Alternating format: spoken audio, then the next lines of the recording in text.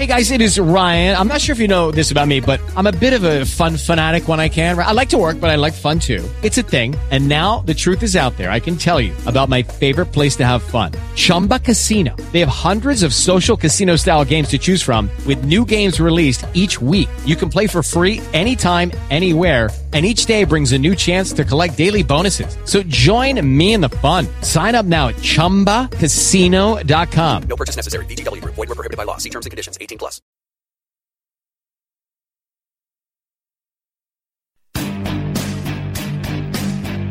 Welcome to the Uncooperative Radio Show with Brian Bonner, the finest uncooperative conservative radio on the net. Kicking down the walls, blowing away the smoke screens. You cockroaches, and you know who you are. You can run, but you can't hide.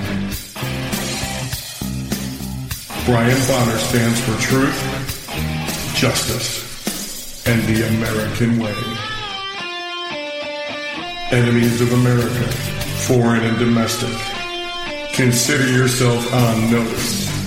Uncooperative Radio is coming for you.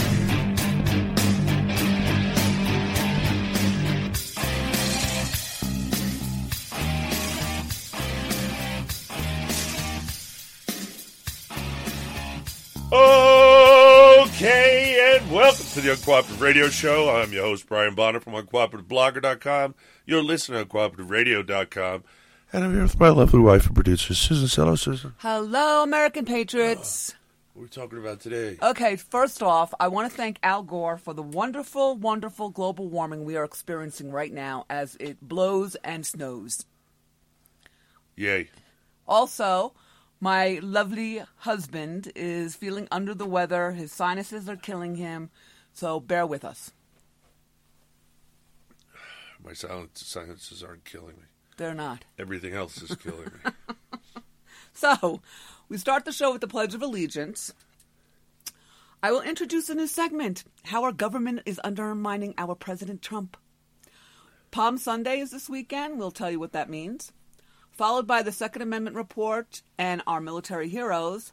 Then the new police state and space, the final frontier, if we get to it. Yay.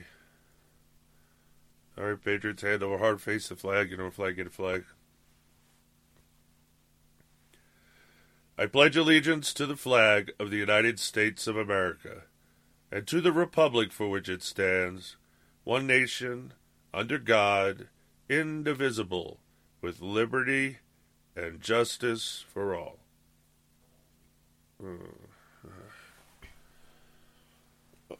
How our government is undermining President Trump. Starting with Commander-in-Chief, as per Article 2, Section 2. Go ahead, Susan. The President shall be Commander-in-Chief of the Army and Navy of the United States and of the militia of the several states, comma, when called into the actual service of the United States, semicolon. You're not reading the sentence right at all. I'm reading exactly what it says. When called into the actual service of the United States. Susan, what? It's a contiguous sentence. You're saying it like if they're two different statements. He may require the opinion in writing of the principal officer of each of the executive departments upon any subject relating to the duties of their respective offices. And he shall have power to grant reprieves and pardons for offenses. You're off topic. I started Section 2. Right, but you stop after it's talking about that. It goes on to other things. There's no sense reading it. Okay, it has nothing to do with Commander-in-Chief. Well, that's what they said. The President shall be Commander-in-Chief. That's what they started, the first sentence. Yes. Now read it till the period. I'm... And don't say comma, just read it. I am. Do it again. I'm not starting from the beginning. It's a whole paragraph. I guess I'm going to read it. The President shall be Commander-in-Chief of the Army and Navy of the United States and of the militia of the several states when called into the actual service of the United States. That's it. The rest of it is unnecessary. It has nothing to do with Commander-in-Chief. cards and stuff like that. No, and does it say anywhere in there, now that I read the whole thing correctly, anything about he's only commander-in-chief after Congress declares war? Does it say that? No. Nope. She's reading on because she doesn't believe me. No, I just want... I like to read this. During the show? Anyway. So, no, it does not say the president is commander-in-chief after Congress declares war. Doesn't say that. Why not? Because declaring war and making war, or as Rand is doing it, initiating war, is different than declaring war. Declaring war is an international legal thing you do. You put everybody on notice that if anybody helps that country, that's an act of war and we're free to open up on you. Is that what you really want to do? You want to put all the countries on notice? If they trade with them or do anything with them while we're at war with them, we're going to blow your ships out of the water and your planes out of the sky? Is that really what you want? That's just common sense. But forgetting common sense, how about, the Congress debating for 2 weeks when to attack Syria, when to attack their airbase? Do you think Syria will find out about that? Has Congress ever kept anything quiet? No. If they're debating on the floor, it'll be on C-SPAN. The whole world will watch it. Guess what? They'll harden their target, or they'll move everything they care about and let us blow up nothing. It's stupid. And it's what the argument was in convention, which is now being taken out of context. There's another story. They decided that they didn't want to have a bunch of people sitting around debating about when, how, and where to use our military, because often military decisions need to be decisive, which means speedy. Can't be mulling about for 2 weeks. That's no way to go. That's no way to fight a war. So no, they decided, okay, we're splitting the power. Now look at this. The executive will be commander-in-chief of the military, but Congress will have the power to declare war. See, the president can't declare war. He can say, I'm declaring war, but he's not. He can't declare war. But he can use the military to make war, to initiate war, as Rand puts it. Oh, yes. In fact, all through history, Thomas Jefferson sent the fleet to go kill the Barbary pirates. It didn't tell Congress till after the fleet was long gone. What do you think Congress did about it? No, they had no problem with it at all because it's his power. But then they passed the authorization to use force. That started all the way back in the 1800s. Well, and 1801. It's pretty funny because Thomas Jefferson sent the Congress a letter after he had already sent the fleet and they were starting to get engaged. Right, because he doesn't have to. He has to keep them apprised. I mean, that's just common courtesy. I mean, obviously, because they're going to be funding the war, and that's their power. If they don't like it, they don't fund the war. This is how it's changed. If he still doesn't listen to him, then they impeach him. This is how it's changed. President Trump sent a letter to the House of Representatives and to the Senate explaining why this is constitutional, what he did. That's how much things have changed, Brian, that he had to explain. Oh, he said, and he's going to continue to do what is necessary. Right. Without their approval. He didn't say that, but it was implied. That would be you. You would say that. That's what Thomas Jefferson said to the Supreme Court when they thought they had authority over him. Go pound sand. Now, I wanted to bring this up. Look at this. This is cute. This isn't CNS News. It's cute? I don't think it's cute. This is CNS News, which I'm really shocked that they even did this. So this is a commentary. James Madison, president can use force without authorization only, quote, to repel sudden attacks. And look who they're saying it's by. It's by James Madison. That's fine. Where did they get it from? James Madison's notes on the convention or something else? Yep. You said, yep. That's it can't be both. What they did is, I'm going to go through it right now. They went through Madison's notes. See? Madison's August 17th. Okay. Now, here's the problem with doing it the way you cannot take anything from Madison's notes out and pull it out and use it for anything. Because every debate is what his notes record. So they're three different sides to the same debate, but what they decided in the end is what's important, not what Madison wanted. Madison wanted lots of stuff he didn't get, and he didn't get that. Simply, they said no. The president is commander-in-chief. End of conversation. Now, if you want to declare war, that's Congress's job because that is a deliberative process. I can't believe that they did this, though. I can't believe CNS did this. You can't take a paragraph out just because on August 17th he said that. He wasn't saying, this is what we decided. No, he's saying to them, this is what I want. But this isn't what he got. See, and they decided later, and they compromised, and they split the power. Commander-in-chief is the executive. Declaring war is Congress. Makes perfect sense. Making war, initiating war has to be decisive and fast. You can't be mulling about and waiting around because before you know it, you'll be dead. But declaring war is a serious thing and a deliberative process. You can take all the time you want to declare war. It doesn't affect making war. See the difference? Deliberative, Congress. They republished fast, decisive action, executive. This is from September 11, 2014, this article, that it's appearing right now on CNS's site, right? And they're quoting that the Obama administration is in power right now because it was 2014, right? Yeah. So it says the Constitutional Convention, this is what they're prefacing it with. The Constitutional Convention dealt with this issue on August 17th, 1787. Here are James Madison's notes on the debate in the convention that day that resulted in the power being held by Congress. Wrong. Absolutely wrong. See, that was commentary. It doesn't say anywhere in there that. These are just debates. It has to go to committees. And there's all kinds of stuff involved with this. These are just their debates on the floor. You have to get to the point where they say, we're done. We're sending it to the committee of, what the heck it was called? Style. That was it.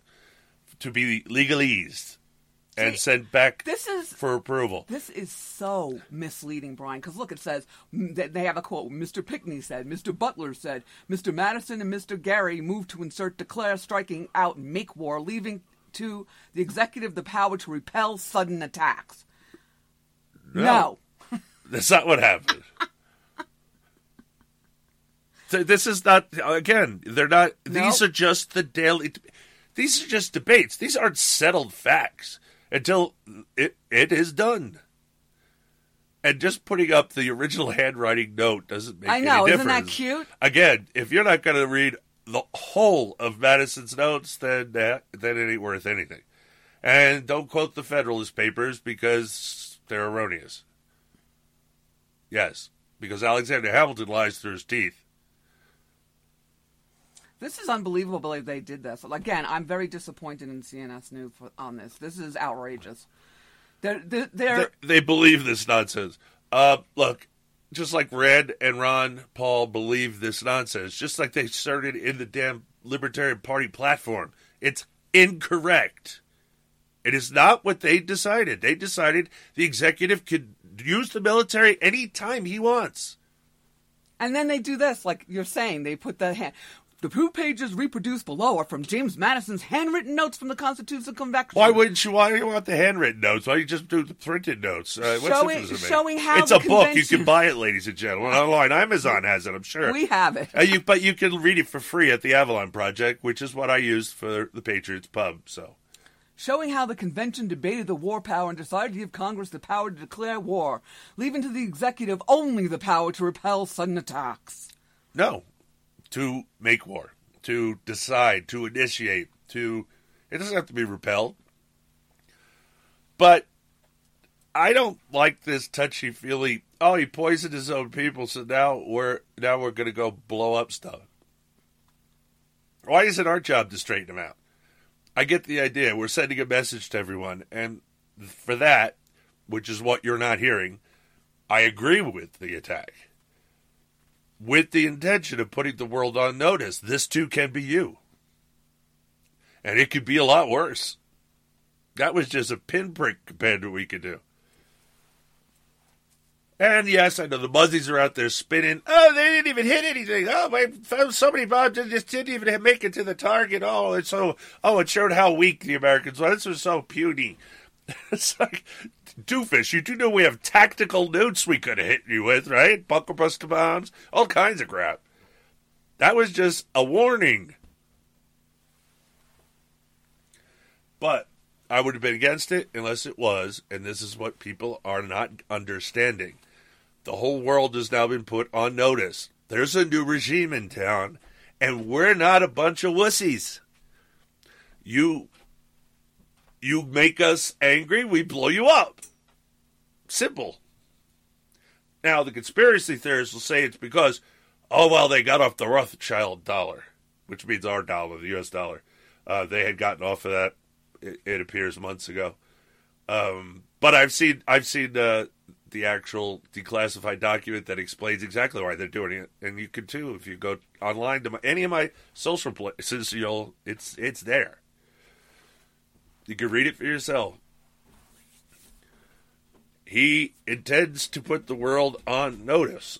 We're not going to have any of this. Nobody's going to be using chemical weapons. Nobody. Nobody's going to be committing atrocities. Nobody's going to get away with violating their trade agreements, violating our goodwill, etc., and on to it. Now, the Muzzies, weak. That's what they do. Oh, see how weak they are, blah, blah, blah, blah, blah. Propaganda, spin, blah, blah, blah. So, every time you hear it, look, I said it when Obama was president, I said, I'm sorry. He is allowed to use the military to do all these things he was doing. He was attacking people all over the place, droning people, killing them with drones all over the place. That's his purview. That's the president's actual constitutional authority. In fact, the only two things this government does that's constitutional is make war and collect taxes. That's it. Not one bill they put out is constitutional. Not one. You ask, how can you say that? Well, this is that simple. Money going from the federal government back to the states is unconstitutional. There's nothing in there that allows for that. Nothing. There's no state aid either. Disaster relief, nothing. Nothing goes to the states. States pay the bill of the cost of the federal government. But the 16th Amendment screwed that whole system up. We didn't have to pay anything to the national government till the 16th Amendment. Our states did based on the amount of people apportioned in their state based on the census. You just pay your local and state taxes. They take care of the national government. And that's important because they say, no, we're not going to fund that. No, we're not going to fund that. No, we're not going to fund that. You can't say that. See? But the states can. The legislative branch of the state and governor can say, no. We're not paying for that. That's not constitutional. You see how the system worked before Tommy the Commie Woodrow Wilson screwed it all up with the 16th and 17th Amendments? And I do not believe the people signed that willingly. I cannot believe that they were propagandized to the point where they actually amended the Constitution to give the government the right to take taxes directly out of their paycheck. It doesn't sound like something the American people would do now, does it? But that is only a conspiracy theory. Not that Tommy the Commie Woodrow Wilson was an evil person. That's settled information. I have not done any information into investigating the amendments to see if they were properly. It could be proven they were properly amended, ratified. Until then, I don't know. But we do need to repeal that 16th and 17th Amendment. I would do the 17th first, because the 17th will make the 16th easier. And then we can talk about the 14th. But anytime you bring up a convention of states, it better be just repealing those three things and nothing further. Nothing. Nothing. I don't want any fair tax talk. Nothing. You're not going to find a new way. The fair tax removes the 16th Amendment, which means you no longer have to pay taxes to the federal government. Then they put in a national sales tax, so you have to pay the government. Every dollar you spend, they will be guaranteed 20, 21, 22%, whatever they're doing. They're guaranteed that. The more the economy grows, the more money they have and more the federal government will grow. This is the wrong direction. Here's a smart idea. Repeal the 6th and stop and burn and throw out that stupid book. The fair tax nonsense. There's another one. That person, normally intelligent person, makes a fantastic argument for the fair tax. So what? He made a good argument. The fair tax sucks, and I just told you why, and that's only one reason. I just told you why. We don't fund the government infinitum. We don't let the government have free reign. The point is to give it back to the states so they can tell them no. This is why I'm against a convention of states, because there's too many people involved that think a bunch of things are a good idea. Like the Liberty Amendments. They all suck. They'll suck. And I'm not buying the book to do it again. The Liberty Amendments suck. I don't care how good his arguments are. All that matters is the Constitution and how to get back to it. Amending something to add stuff into it to change the behavior of the national government when they're not following the Constitution to begin with is moronic at best. My God, someone smack Levin upside the head and wake him up. And Bortz, too. Stupid fair tax. No. We want to go to a flat tax because that's constitutional equal protection under the law. Tax law is tax law. There's no brackets and this and that. No, just tax. That's number one. Flat tax. That's just it's a 1 page, 3 pieces of information, and we don't need the IRS. There's no deductions, there's no takeoffs, there's no nothing. There's just, how much did you make? Put it on line A. Next, times it by whatever the flat tax is, 10%, 0.10, okay? Enter that here. That's line 2. Now, mail that and the money to the Treasury. Treasury Department can do all of this. We don't need the IRS involved. Not for that. There's nothing to go over. There's no deductions, nothing. There's no problems. CPAs are out of business, by the way. Which is, I'm sure, why they fight it tooth and nail. Oh, I'm so sick of people abusing my Constitution. And now I got people both on my side and the other side. Suddenly they found the Constitution, and they're trying to spin it every way they can. You don't have to listen to it. You don't have to believe it. You don't have to even wonder how you could know if it was true or not. Because I can tell you, you go to Patriots Pub, patriotspub.us. U.S. history, the Constitution, the Founding Fathers, just the facts.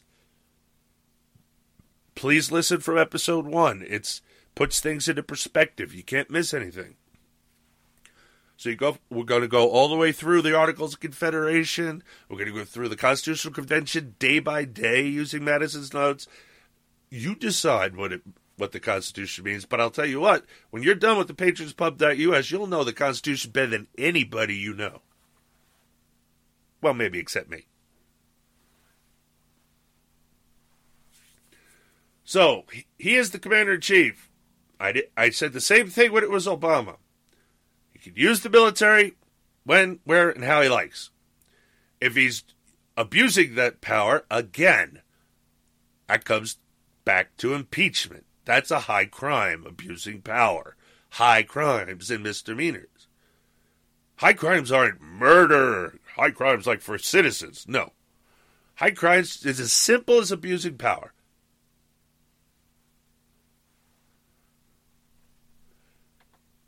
All right, so then there's this from Trump Train News.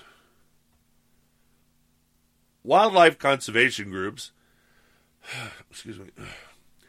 are collaborating with a federal government agency to halt construction of the southern border wall by fudging science to claim that unimpeded trans-border corridors are essential to an endangered species, with 99% of its population in Mexico.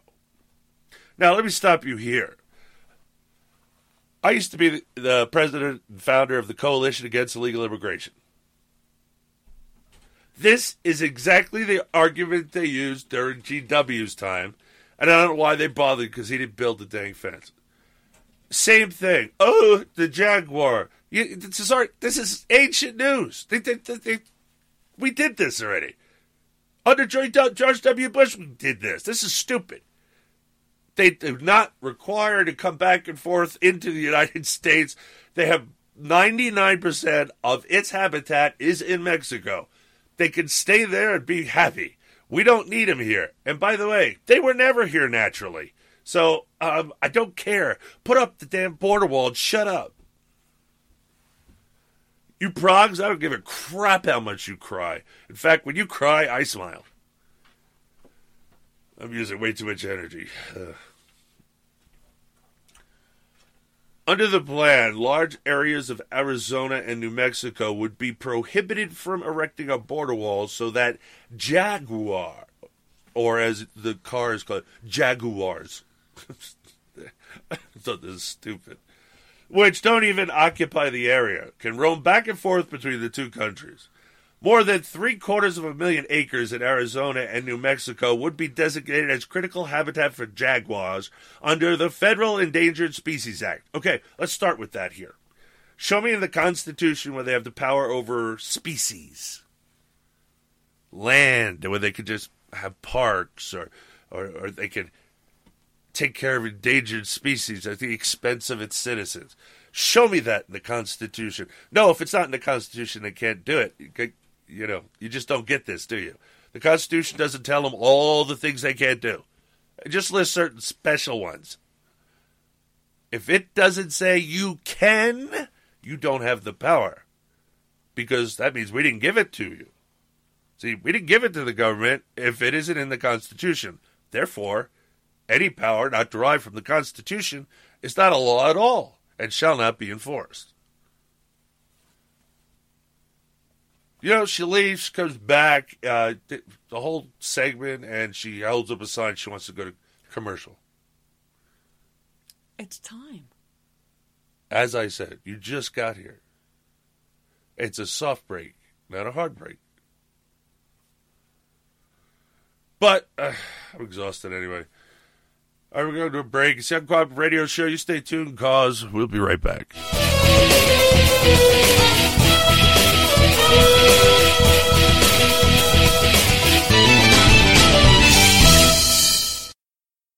You live here? Yes. Well, maybe you know what a zombie is. When a person dies and is buried, it seems there are certain voodoo priests who have the power to bring him back to life. Horrible. It's worse than horrible because a zombie has no will of his own. You see them sometimes walking around blindly with dead eyes, following orders, not knowing what they do, not caring. You mean like Democrats?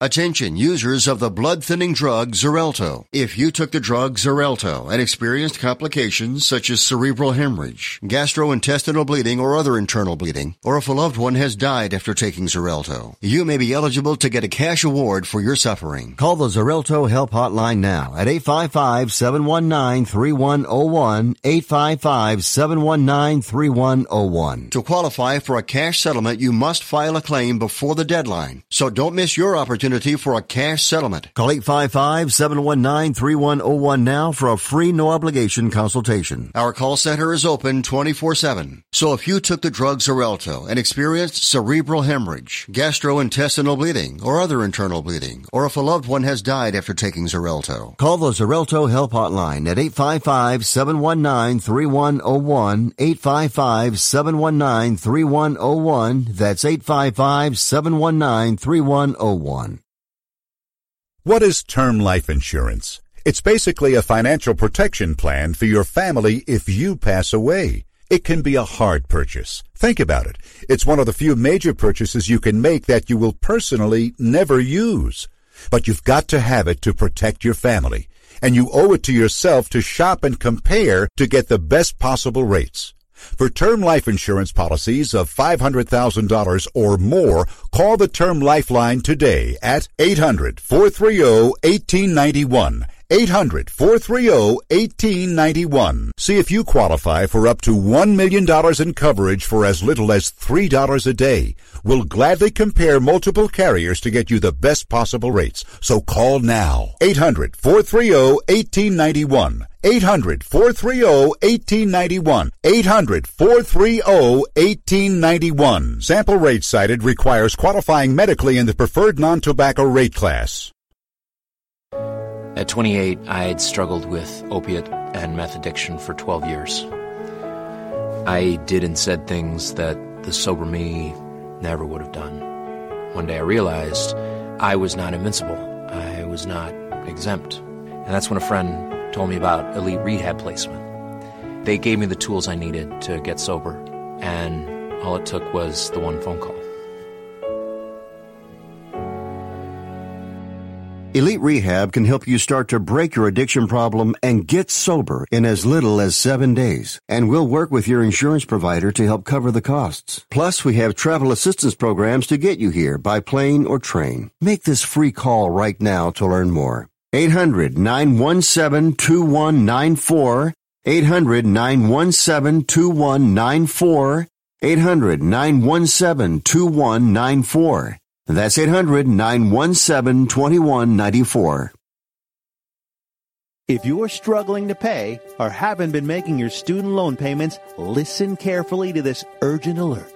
Have you been out of school for 10 or more years and you're still making your student loan payments? Are your student loans past due or even in default? Can't go back to school because of an old student loan problem? We can help you if you qualify. Your student loans can be taken out of default. We can stop the wage garnishments, stop the collection calls, and stop the seizure of your tax refund. Give yourself a break. Stop the stress and see if we can help you reduce your student loan payments. One quick 10-minute call could solve them right now. So call the Student Loan Helpline now. 800-215-6813. 800-215-6813. 800-215-6813. 800-215-6813. This is a fee-based document preparation service to help you access free government programs. Call for complete details. Not available in all states.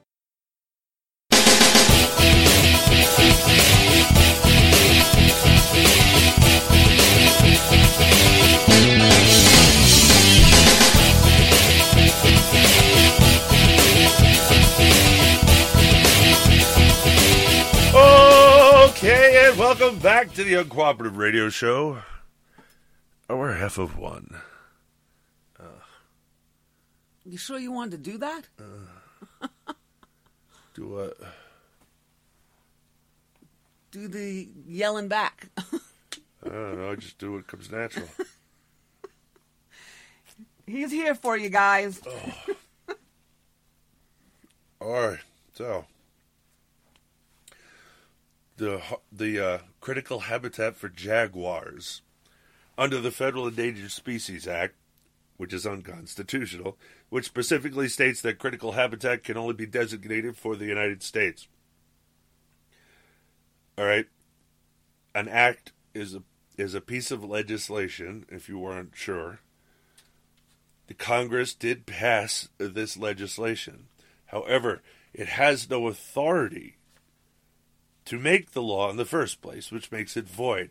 Some people don't get the notion of law, which is the national and state constitutions, and statutory law, which are statutes made in pursuant of said law, constitution, federal and national and state. If it's not based on the law, again, constitution of nation or state, it is not a law, it is void, and shall not be enforced. You got it? It's that simple. It's not a hard thing to... I mean, it's hard to comprehend because of the courts, 100 years of the courts, but trust me on this. don't give any power to the government that they don't have in writing. Those are contracts. We said, no, we didn't give you that. Show me in here where it says you have the power to do that. Go ahead, show me. That's what you have to be. You have to be just like you're dealing with business. So, since the Endangered Species Act is based on nothing, it is nothing. But let's move along into this is how it is instead of how it's supposed to be. Now we're back to how it is, okay? Judicial Watch obtained records from Arizona's Game and Fish Department, local governments, and one of the biologists fighting the effort to designate the area a critical habitat for jaguars. It's been a years-long battle that started in 2012 when the Obama administration relaxed ESA requirements to make designation of critical habitat easier for U.S. Fish and Wildlife Service. Let me explain what's wrong with this. This is theft from the states and the people. Stealing their land. First of all, even if they had a constitutional authority for parks and stuff like this, which they don't. It's not in the Constitution at all. No, I understand the Antiquities Act, but the Antiquities Act was based on nothing. So therefore it is nothing. There's no power in the Constitution over conserving land, parks, or any other such nonsense.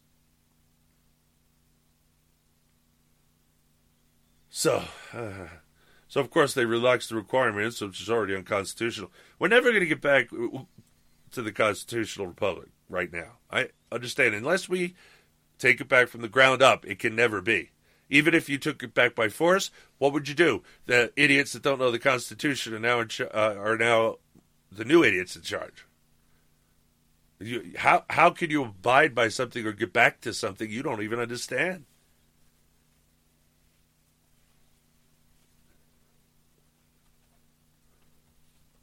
So we're talking about theft of land by the national government, because even when it has the authority under the Constitution for magazines, forts, blah, blah, and other needful buildings, it says they must get permission of the state legislature and pay for it. Have they paid them anything? No. Did they get their permission? No. Therefore, it's illegal.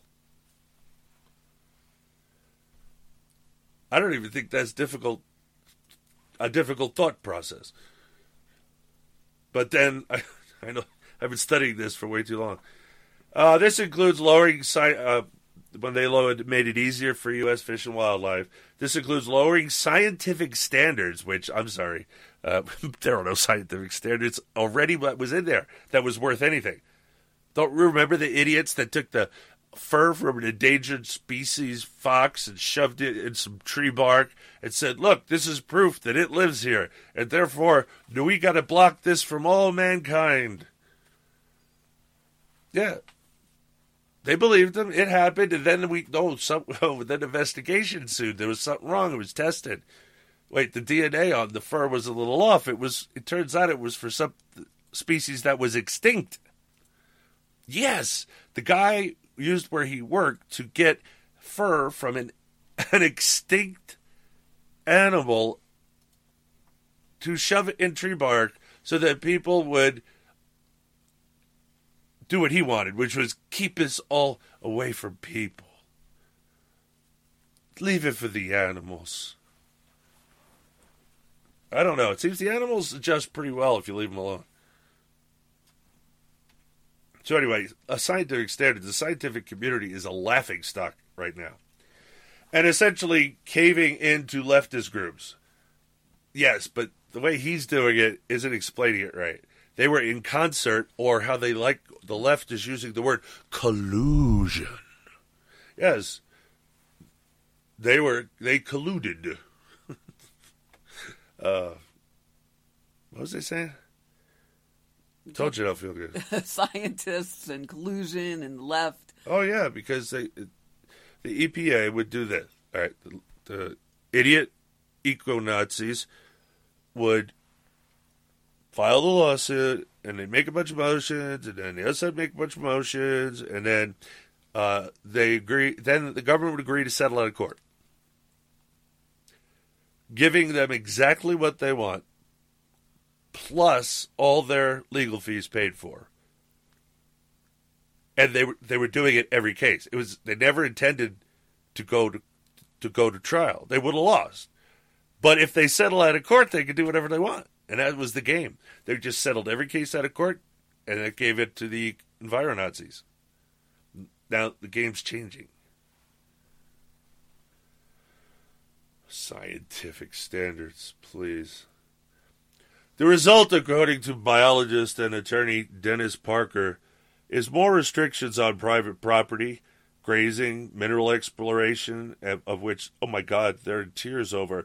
They're going to explore for oil. They're going to drill for oil in the Arctic and off the shore of California. Oh, suck it up. Well, out here they would say cowboy up, but...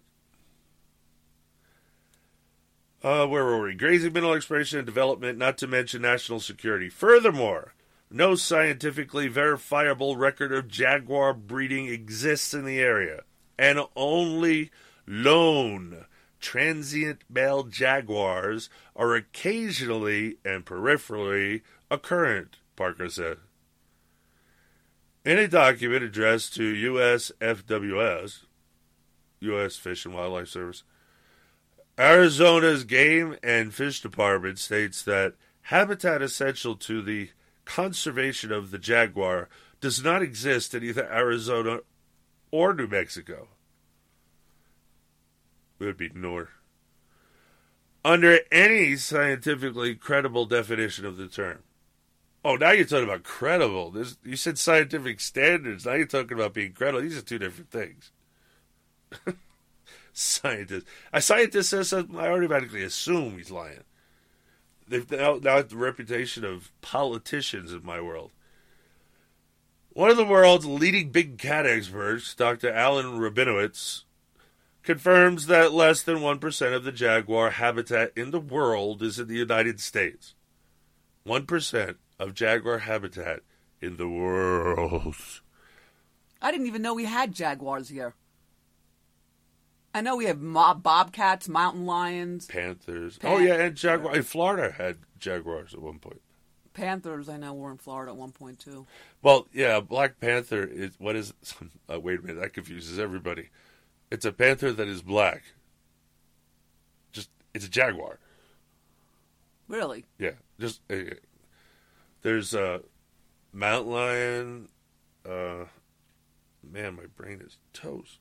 A mountain lion is also a panther, and something else is another name for it. Depending on where you are in the country, they have different names for the same things. You know, the brown panthers. Yeah, they hunt them here in Montana. Right. They're allowed to with dogs, too. Yep. Because it's next to impossible to catch. It's next to impossible to get these things. They're too smart, too fast, too agile. And without the dogs, you'd never catch them. Right. All right, so where was I here? See, with look, the, that's so funny, though, Brian. They're trying to preserve them, and here in Montana, we kill them. Well, if they'd let us, we'd kill everything here because we didn't want wolves and grizzly bears here anymore. That's why we killed them in the first place. So anyway, where were we with the ecosystems here? And proposed Rabinowitz is... All right, so Dr. Rabinowitz...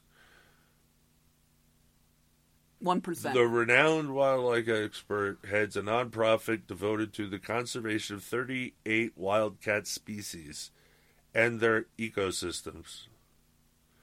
Jaguars are among them, and 2 Arizona municipalities, the city of Sierra Vista and Cochise County, that will be heavily impacted by the proposed federal measure, are citing Rabinowitz's work to halt the problematic jaguar recovery plan.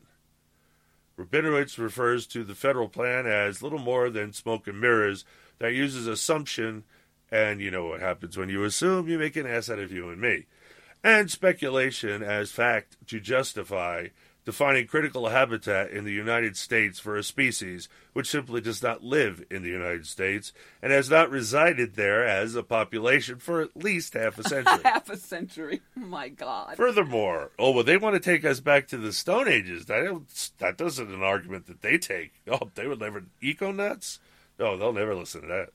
Good, that's right, but we killed it off and we're gonna put it back. That's their mantra.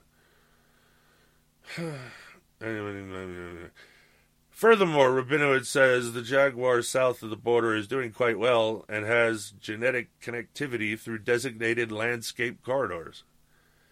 If USFWS makes its scientifically flawed jaguar recovery plan an official agency policy, it will cost American taxpayers some $607 million in the next 5 decades, records show.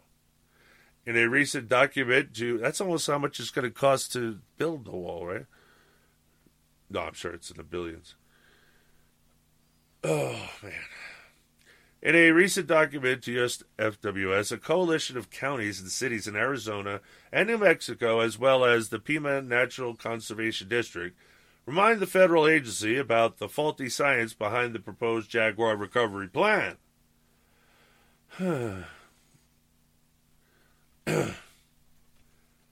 The plan.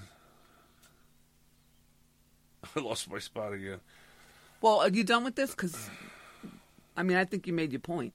Or was it almost over? It's almost over. Oh, okay. I just lost my spot. The plan, the group refers to it as the radical departure from sound science policy, Endangered Species Act interpretation, and the clear and present danger to national and citizen security. Why does everything have to have such a long name? In this case, the ESA is being used to further a political agenda, Parker says, adding that the supposed need for unimpeded trans-border corridors is based on opinion and value-laden beliefs rather than scientific information, as the ESA actually requires. Doesn't matter, it's constitutional anyway. All this junk science will become enshrined as science for the jaguar, Parker said, adding that if USFWS adapts the jaguar recovery plan, I'm pretty sure I'm supposed to say plan, as a policy, it will affect everything from interstate highway travel to border security. All for something that is made up. Congratulations. That's why this segment is called How Everybody's Trying to Stop President Trump's Agenda. Well, to be fair, I said they started under GW. Yeah, I know, but they ramped it up. And to be frank, he never intended to build the wall. He didn't want to build the wall. He's a Mexican lover. He married a Mexican. His wife is Mexican. He had a whole town in Texas when he was governor taken over completely by illegal aliens. Run by illegal aliens, all business done in Spanish. Not a complaint from him. Can you imagine? I know, it said, well, you have to file, but they had to file with the state in English. You call that English? I read what they filed. These people do not know English at all, and they're running the government. And nobody says, I'm sorry, illegal aliens cannot run for office. So, G.W. Bush was a clown and full of crap, and I keep trying to say there's left-wing progressives and right-wing progressives. What most people call rhinos and neocons, those are the right-wing conservatives. The right-wing progressives. Sorry. So, yes, there's the right and left. The left tend to want to go fast, and the right kind of tends to go slow. But they're all going in the same direction in our one-party system that I call circus and bread, because it is. But the circus is getting more entertaining, and the bread is a little more tasty already. All right, from Breitbart. The Senate voted just before noon Friday to confirm Judge Neil Gorsuch to the nation's highest bench. The vote, originally set for Friday evening, was moved up to the morning after Democrats agreed to waive part of the final debate period. Gorsuch, President Donald Trump's pick, to replace conservative anchor of the court, Justice Antonin Scalia. Boy, they have a love affair with this guy. He had his problems. Was confirmed by a vote of 54 to 45. With Democrats Heidi Heitkamp, Democrat North Dakota, Joe Manchin, Democrat West Virginia, and Senator Joe Donnelly, Democrat Indiana, joining a unanimous Republican caucus. See, now that's what you wanted to know. And you gave me this article, and I was very pleased because you were saying that. I was wondering who voted for and who voted against. Well, all the Republicans voted for, and these Democrats voted for, and all the rest of the Republicans voted against. Democrats. Right, so they already had the 51 Republicans, so this, by these three Democrats, is pure politics because of where they're from. North Dakota, West Virginia, they don't want their Democrats to be liberal. They want their Democrats to be conservative. I know it's odd. They wanted to be like JFK time. So, by already knowing they were going to lose the vote, they decided to go ahead and vote with the Republicans, and they covered their political backside, and it didn't matter because it was going to pass anyway. Judge Gorsuch's nomination process was among the most contentious in American history. No, it wasn't. No, Tyrus Clark. No, it wasn't. I wish people would stop talking about history they don't know. You don't know that. These people don't know American history. After assembling the pledges of 41 Senate Democrats to initiate the first partisan filibuster of a Supreme Court nominee, Senate Majority Leader Chuck Schumer, Democrat, New York, sought to prevent a vote of the full Senate. This set up a showdown over Senate cloture rules that resulted Thursday in Republicans invoking the constitutional option. The nuclear option. They're just trying to take it over. And abolishing the filibuster for Supreme Court nominees. The partisan animosity of the nomination continued into the vote. Now, let's get honest here. All the stomping and screaming and crying by the Democrats. Let's flip this over to the last time they were in charge. I seem to remember Harry Droopy Dog Reid saying, "We've just changed the rules, and now it only requires an up and down vote for nominees." Then old McDonald gets back in charge. Now riddle me this. He changes the rules back. So he effectively puts an impediment in the way of his so-called agenda. But his agenda was Obama's agenda. It wasn't what we wanted or expected. I don't understand how these progs still remain in power in both the Senate and the House. Why are the leaders all progs? That tells you how bad the Republican caucus really is. Most of them are progs. All right, though the partisan animosity nomination continued into the vote, Senator Michael Bennet, Democrat, Colorado, representing Gorsuch's home state, voted against his fellow Coloradan. He had previously sought to chart a middle path, voting at least to allow a vote of the full Senate before the constitutional option was used. Come on, you don't change the word. It's the nuclear option. Chairman of the Senate Judiciary Committee, Senator Chuck Grassley, Republican, Iowa, took to the floor immediately after confirmation to thank his staff for their work throughout the momentous proceedings. The Senate moved on to invoke cloture on President Trump's pick for Deputy Attorney General Rod Rosenstein.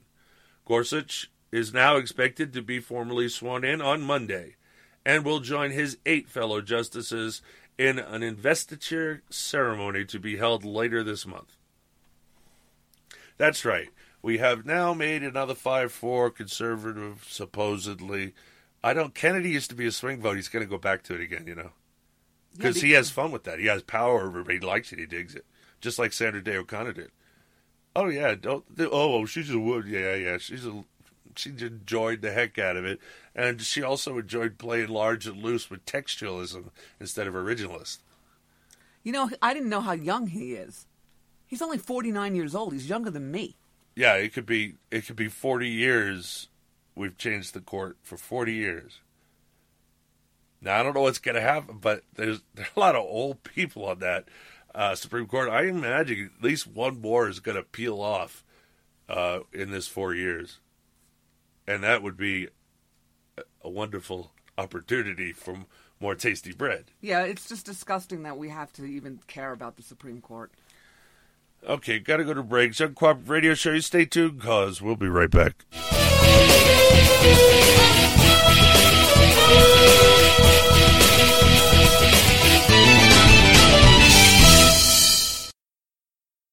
The changes in the military fostered by the Clinton administration have provided the opportunity to create an elite new fighting force, the Big Gay One. Their mission? Nail Saddam Hussein. Well, who does his nails anyway? Yeah, quiet, soldier. Listen up, man. We'll be leaving for Baghdad from Fort Dix. Ooh. Let's go. Oh, my gosh, it's Flack! Roberta Flack? I love her! We're here! We're on fire! We're flaming! And going down. Be with us again next time when the crack soldiers close in on Saddam. Oh, no, it's sand! It's a good thing I wore my combat thong. On the Big Gay One.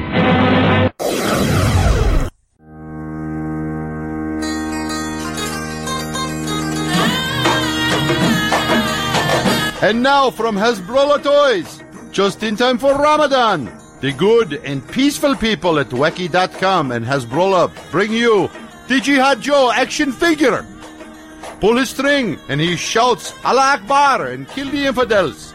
Pull it again and Jihad begins to sweat profusely and screams, "Everyone back up or I will blow myself up." On the third pull, Jihad Joe shouts, "I am serious." On the fourth and final pull, Jihad Joe begins to say something we cannot quite make out before exploding in a dazzling and immensely gratifying display of holy fire and smoke. For added fun, dress Jihad in a burqa before detonation. Get your Jihad Joe today. Supplies are limited, and once they are gone, thank Allah they are gone. Coming soon, Burqa Barbie. Hello, I'm Frank Bartles, and this here's my partner, James Brown. As the weather starts getting too hot, we hope you will reach for one of these.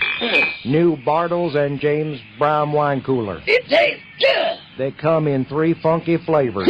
Gravity grape, Get down. crime of passion fruit, Woo! Kill myself. and my personal favorite, papaya. Papaya's got a brand new bag. It'll get you off faster than a big city lawyer. Woo! And a single pack serves 6 to 10, just like James. New Bartles and James Brown wine coolers. The cooler, made in the cooler. Now behind bars everywhere. And, thank you for your support. Our hidden cameras caught Mrs. Helen Grouse of Columbus, Ohio, in the act of shoplifting at an A&P store. We asked other shoppers if they'd be deterred from shoplifting if we punished Mrs. Grouse by killing her. Let's listen. Excuse me, ma'am, have you ever shoplifted? Well, yes, I have. Oh? Yeah, on occasion I snitched a can of salmon or a jar of artichoke or something. Well, let me ask you this. What? Here's a woman we just caught shoplifting. Oh, boy. Now, if we were to punish her by killing her, right now, would that convince you not to shoplift? I don't know. It's kind of an impulse sort of thing, and I really doubt if you'd kill her.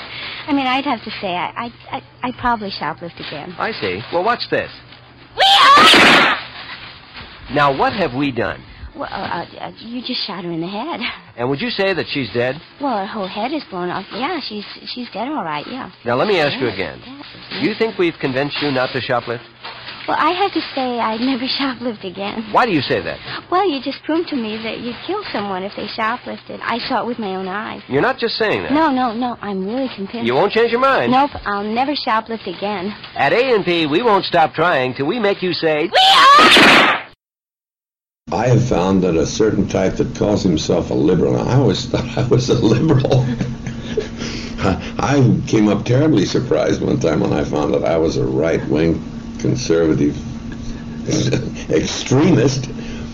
When I have listened to everybody's point of view, that I ever met, and then decide how I should feel. I mean, but this so-called new liberal group, Jesus, they never listen to your point of view, and they make a decision as to what you think, and they're articulate enough and in control of enough of the press to force that image out for the average person. This is Jeff Carlisi from the band 38 Special. On behalf of all my conservative rocker friends, I'd like to thank the brave members of our fine armed forces for putting their lives on the line every day to protect our liberty. Thank you. See it all around you.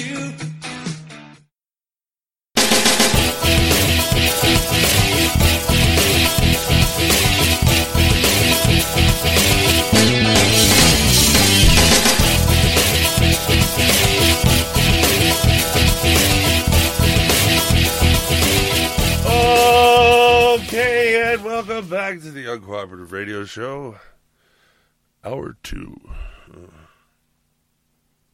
Sound like Crazy Chicken. Yeah, we have a crazy rescue French chicken. Rooster. It's a crazy looking rooster, man. Looks like a Rastafarian rooster. All right, so Palm Sunday. This weekend. Huh? This weekend. Easter's right around the corner. That's nice. I just said a word. I was putting it in context. Okay. So when is Palm Sunday? Sunday. This is Sunday. No, it's not. I know. All right, here we go. Palm Sunday from Share Faith. Palm Sunday is one of the most important days in the Christian calendar after Christmas and Easter. Palm Sunday is the Sunday before Easter and marks the beginning of Holy Week, the week of events leading up to Jesus' death.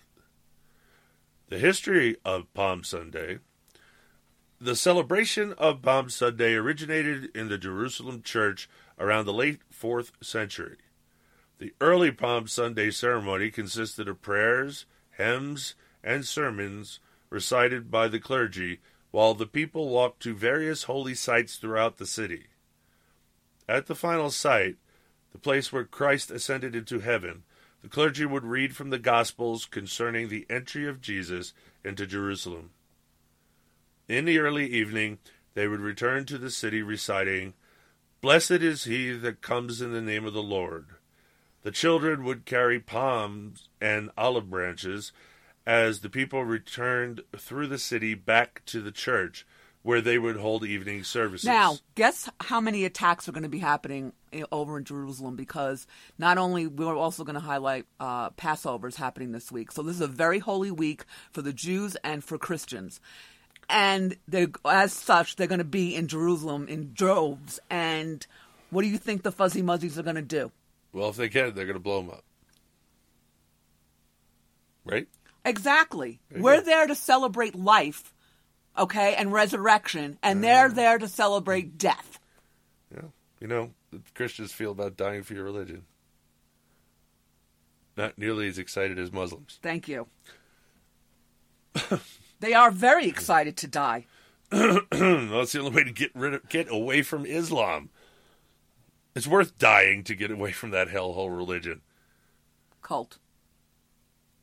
Well, it's more than a cult. It's not that simple. It's a blueprint to take over the world. That's what it is. Anyway, by the 5th century, the Palm Sunday celebration had spread as far as Constantinople, which is now called Istanbul. If you wondered, why did we fight the Muslims, those evil crusaders? No, well, no. They took over all of the Holy Lands, the Middle East, North Africa. They came all the way up into Europe as far as Cordoba, Spain. That's when the church had enough and dispatched the Crusades. So it was in response to Muslims invading Europe that the Crusades occurred. It wasn't the church's religiosity or anything. No. It was self-preservation at this point. By the 5th century, Constantinople. Changes made in the 6th and 7th centuries. All right, this is Muzzy time now. Resulted in 2 new Palm Sunday traditions. The ritual blessing of the palms and a morning procession instead of an evening one. Adopted by the Western Church in the 18th century. The celebration received the name Dominica in Palmas, or Palm Sunday. This was one of my mother's favorite Catholic holidays. She loved Palm Sunday. Palm Sunday commemorates the triumphal entry of Jesus into Jerusalem to celebrate the Passover.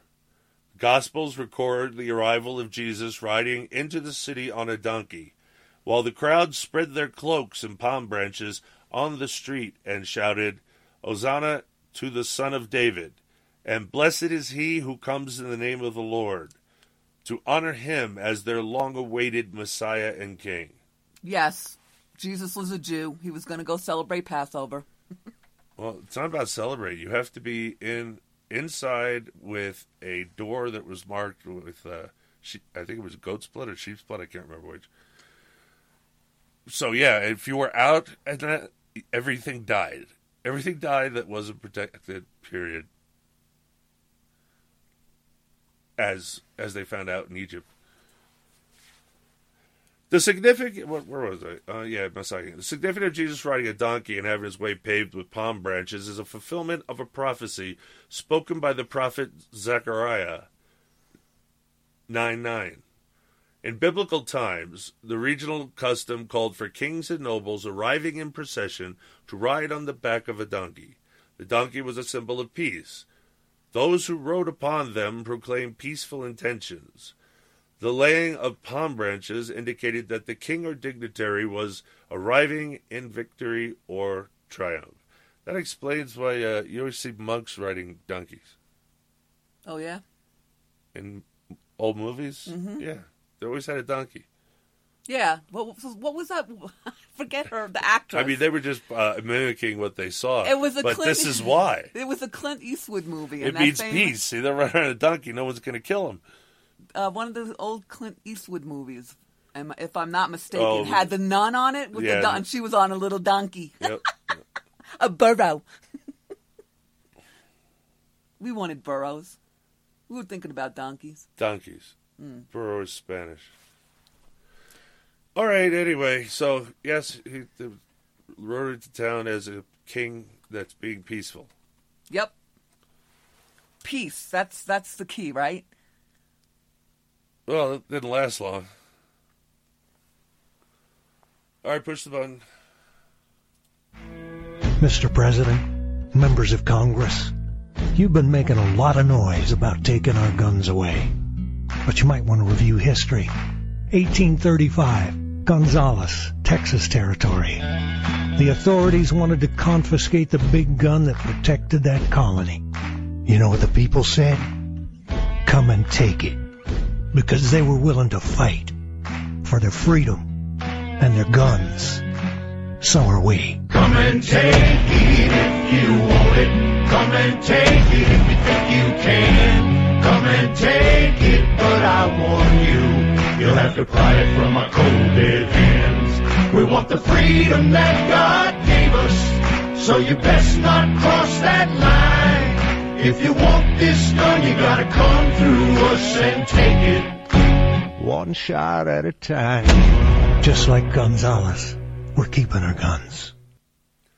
Thank you, Steve Voss. And, of course, it's time for the Second Amendment report.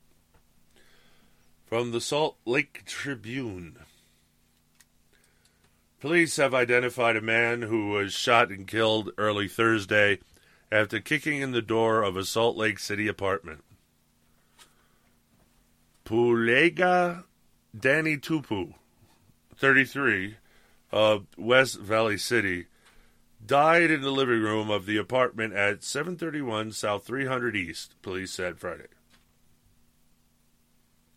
Tupu has a long history of mostly misdemeanor convictions for petty crimes dating back to 2002 according to a search of Utah court records. Tupu was one of 2 men dressed in black with hoods who rushed into the apartment at about 3 a.m. The second man who entered the apartment also was shot and apparently made it outside to an apartment building's lawn before collapsing. This is the kind of armed citizen you like when they die. He was initially listed as critical condition. Nope, cost me money. He's not dead. The whole emergency room visit, it costs a fortune. But later upgraded to serious condition. Oh, he's hanging in there, and that's costing me more money. Brian Sand, who lives at the apartment, told the Tribune that after working a late shift, he was still awake in the living room at about 3 a.m. Thursday, while his brother and 29-year-old son had long since gone to bed. There were suddenly loud bangs on his third-story door. He said, like someone trying to kick it in. I jumped up and yelled, "What the hell?" said Sant, who has lived at the Park Palace at City Center Apartments for about 3 years. The door gave way, he said, and 2 men entered, one holding a 2-foot-long metal pipe. A Marine veteran, Sant said, he began scuffling with the men in the living room. That's when St. Son heard the commotion, emerged from a bedroom with a handgun, and started firing. Sant said he and his 2 family members were not hurt during the episode. He said he didn't know the men or why they picked his apartment to invade, but he said they picked the wrong place. You got veterans living around in these apartments, Sant said. You don't know who's got a gun. That's exactly right. And the more that information gets out, the less likely you are to be robbed. You gun haters could put a red light on your porch. That means gun-free zone. Come in and take all my stuff. Come on, you don't think guns matter? Give it a shot.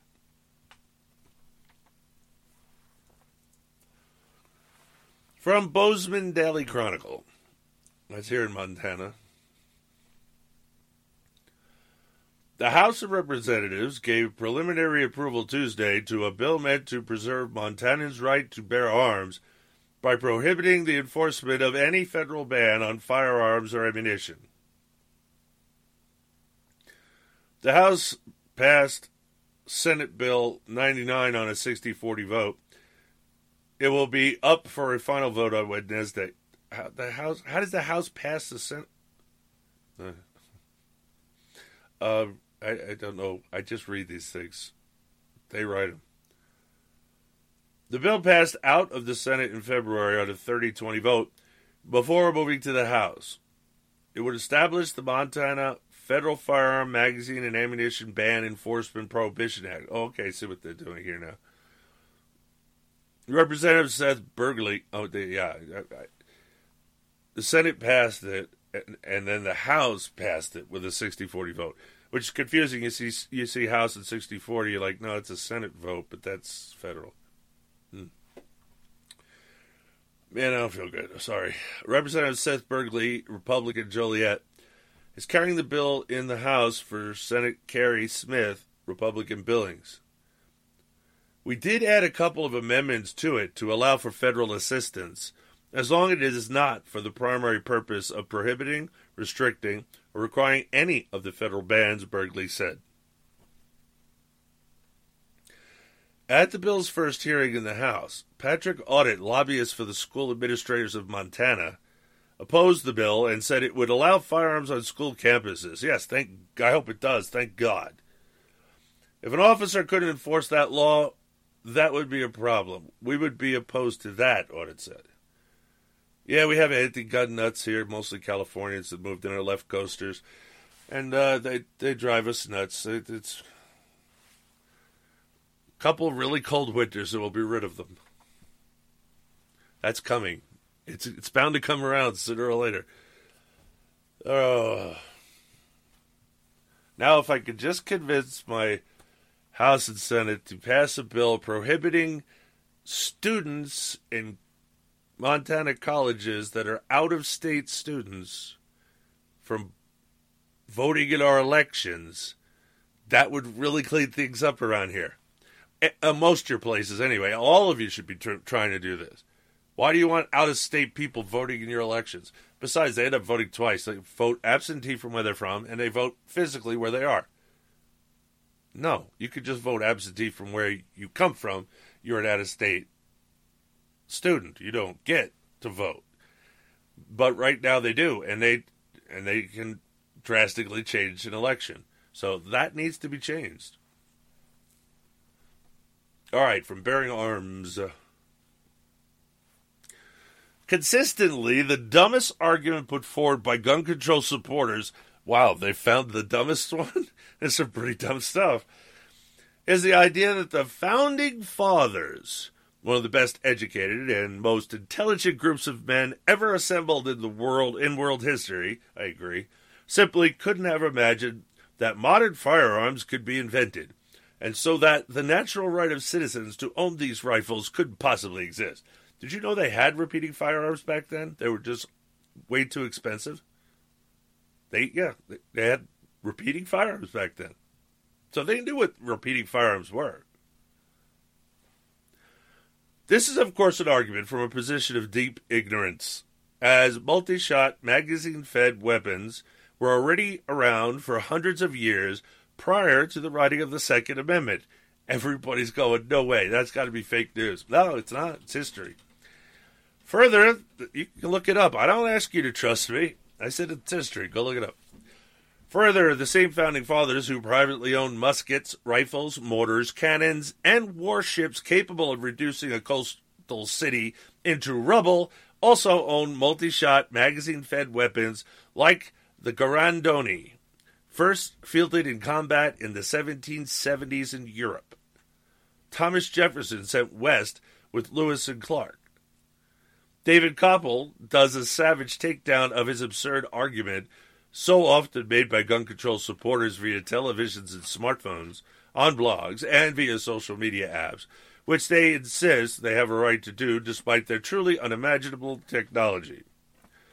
Gun control advocates often argue that gun control laws must be more restrictive than the original meaning of the Second Amendment would allow, because modern firearms are so different from the firearms of late 18th century. As pointed out, they had mortars, cannons, and, yes, even warships. Oh, somebody think we should allow people to have tanks? I think the Founding Fathers have said yes to that. Cannons, mortars, and a warship trumps a tank. Well, you said that anything that the military can have, we can have. Yeah, but bearing arms, meaning something you carry. Right. Right. That's the real intent of it. So, but, I mean, there was no restrictions on them having warships either. They were just two separate ideas. If you had the money to have a warship, who's going to tell you what you can and cannot have anyway? They have a warship. I know, because that'd blow you up. Because we were free. And that helped us in the revolution because we did have privateers. Gun control advocates often argue that gun control laws must be more restrictive because of it's so much more modern. This argument is based on ignorance of the history of firearms. It is true that in 1791, the most common firearms were handguns or long guns that had to be reloaded after every shot. But it is not true that repeating arms which can fire multiple times without reloading were unimagined in 1791. To the contrary, repeating arms long predate the 1606 founding of the first English colony in America. As of 1791, repeating arms were available but expensive. This article explains why the price of repeating arms declined so steeply. Then it describes some of the repeating arms that were already in use when the Second Amendment was ratified, including the 22-shot rifle that was later carried on the Lewis and Clark expedition. One of the men to credit for why repeating arms became much less expensive during the 19th century is James Madison, author of the Second Amendment. During Madison's presidency, 1809 to 1817, Secretary of War James Monroe, who would succeed Madison as president, successfully promoted legislation to foster the development of firearms technology. Okay, now you're going to have to stop right there because you and I have talked about this off air when I was doing the copy. Because you said that that's unconstitutional, but then you have to explain it. Okay. Because James Madison is the founder of the Constitution, one of the founders of the Constitution. Well, one of the jobs of the government is procurement of uniforms and weapons, ammunition, medical supplies, food, etc. for the military. So he wanted better firearms. And he gave the contract to whoever got the contract. I don't know. Right, but they promoted legislation for that. To foster the development of firearm technology. Yeah, well, it's pursuant to the power of arming the military. They're allowed to spend money on that. That's constitutional. Okay. They're not allowed to spend money on a company to create solar panels. No. They're not allowed to do legislations or rules also about sex changes. No, there's no power over sex or sexual orientation but Brian, in the Constitution. It's the military, though, Brian. They have power over the military. They do, and they can make whatever rules they want, including that one, except your phone just went dead. You did this to our show again. I bet you didn't have it plugged in. Again. Susan, I don't even feel like doing this to begin with. In particular, the federal armories at Springfield, Massachusetts, and Harpers Ferry, Virginia, were ordered to invent the means of producing firearms with interchangeable parts. Now, this is different. This is talking to the federal armories. The federal armories are constitutional. And they're under the power of the national government. So, they were ordered to invent the means of producing firearms with interchangeable parts. That's because that makes it easy to swap parts and fix firearms. To function reliably, repeating firearms must have internal components that fit together very precisely, much more precisely than is necessary for single-shot firearms. Before President Madison and Secretary Monroe started the manufacturing revolution, firearms were built one at a time by craftsmen. Making a repeating arm required much more time and expertise than making a single-shot firearm. How to make repeating arms was well known, but making them at a labor cost the average person could afford was impossible. Thanks to the technology innovation labs created at Springfield and Harpers Ferry, inventors found ways to manufacture firearms components at a higher rate and with more consistency for each part. But it's plugged in, the battery is full, and it's saying it's negative 101. It's not doing anything, so I suggest you to go fix it. It's full. It's saying negative Susan, 101. What should I do? You're going to have to reboot it and start over. That's what you're going to have to do. Well, I don't want to tell you either. Because it says everything's working. It says it's connected, but it's not connected. I know. I don't know what's going on. Oh, this is what's going on. Your phone needs to be rebooted, and you're wasting time. I'm really tired of all these problems.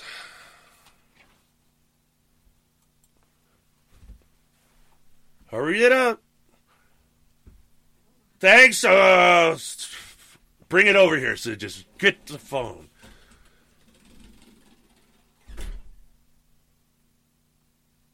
Thanks to the technology innovation labs created at Springfield and Harpers Ferry, inventors found ways to manufacture firearms components at a higher rate and with more consistency for each part. Instead of every part being made by hand, parts were manufactured with machine tools that make other tools. For example, the wooden stocks for rifles could be repetitively manufactured with such precision that any stock from a factory would fit any rifle from the factory with no need for craftsmen to shave or adjust the stock. Koppel goes on to note, we did not limit any right to 18th century technologies, a fact specifically mentioned by the United States Supreme Court Heller's decision. Gun control simply doesn't have a constitutional leg to stand on. I don't know what you did, but we're back. I just unplugged it. Yeah, you walked over here. That's what you did. Hold on a second, ladies and gentlemen. Tell me what that says. And if it says what I think it says, you better go back over there. Anyway, gun control simply doesn't have a constitutional leg to stand on. Which gun control supporters would know if they used Google? Anyway. What does it say, Susan? 109. I don't think that's good enough, Susan. 107. Go back to where it was 101. And if it's full, don't bother plugging it in. Lord knows what happened that caused it to kick me off the air. I don't really know. I do know it happened 8:22. Couldn't be an alarm. No 8:22 alarm.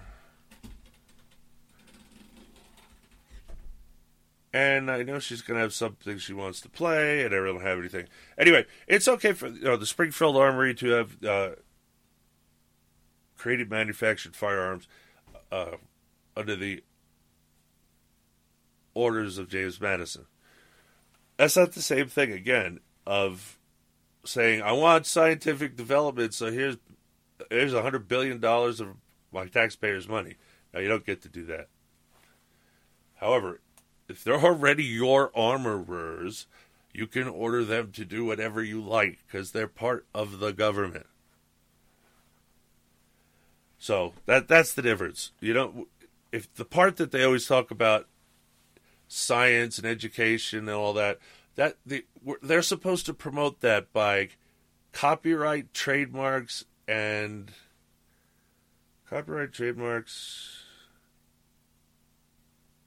forget the third one now. Basically, protections on intellectual property. So your thoughts and ideas are protected from being stolen from you. That's how. That's what it says. In order to promote the science education, this has to be. See? It's not that bad. But anyway, oh man. Sorry about that. It seems that, oh man. I am out of it. Oh my. I guess I have to go on because she's just taking way too much time to do a very simple thing. So it's time for our military heroes from Fox News. One of World War II's greatest untold stories began on April 8th, 1942, when Lieutenant General Jonathan Wainwright, the commander of the U.S. Army in the Philippines, ordered the evacuation of military and civilian nurses to the island of Corregidor. A month later, Corregidor fell and 77 American nurses were captured by the Japanese, becoming the largest group of female prisoners of war. Known as the Angels of Bataan and Corregidor, the group continues to hold the distinction of not losing a single member during their 3 years in the Santo Tomas internment camp. It is not that they were some of the first women POWs that made them special, but that they were average American from average towns, and they survived in a horrific environment while never losing their commitment to serving their patients, says Bernice Fisher, granddaughter of U.S. Army nurse Mary Bernice Brown Menzie. Fisher tells Fox News her grandmother entered the prison camp in 1942 weighing 130 pounds, but had dropped to 75 pounds when she was liberated in February 1945. Many of the women sought assignment in the Philippines prior to December 1941, when the Pacific was relatively peaceful and where they enjoyed dances and other luxuries. But that changed after the Japanese bombed Pearl Harbor and then launched an invasion of the Philippines. 4 months, the nurses faced constant attack by Japanese planes, deteriorating conditions, and dwindling rations. There were 77 American women who became POWs, and there were 77 who walked out in 1945. This is unprecedented, particularly for women who had no formal survival training, says Elizabeth M. Norman, who chronicled the nurses in the book, We Band of Angels, the untold story of American nurses trapped on Bataan. Okay, before we go on, I don't know what the heck just happened, Brian. I really don't. I don't either. Can you please tell them real quick about our commercials? Because we're going to another break. Oh, okay, yeah. Here's some paid commercials on our radio show. We don't get paid for them unless someone calls the number in the ad. So if you hear something you're interested in, please jot down the number in the ad and call that number, because then we'll get paid. If you get to it on your own, we won't get paid. The ad company won't get paid. Nobody's happy here. And with that... Okay, go ahead. Go to break.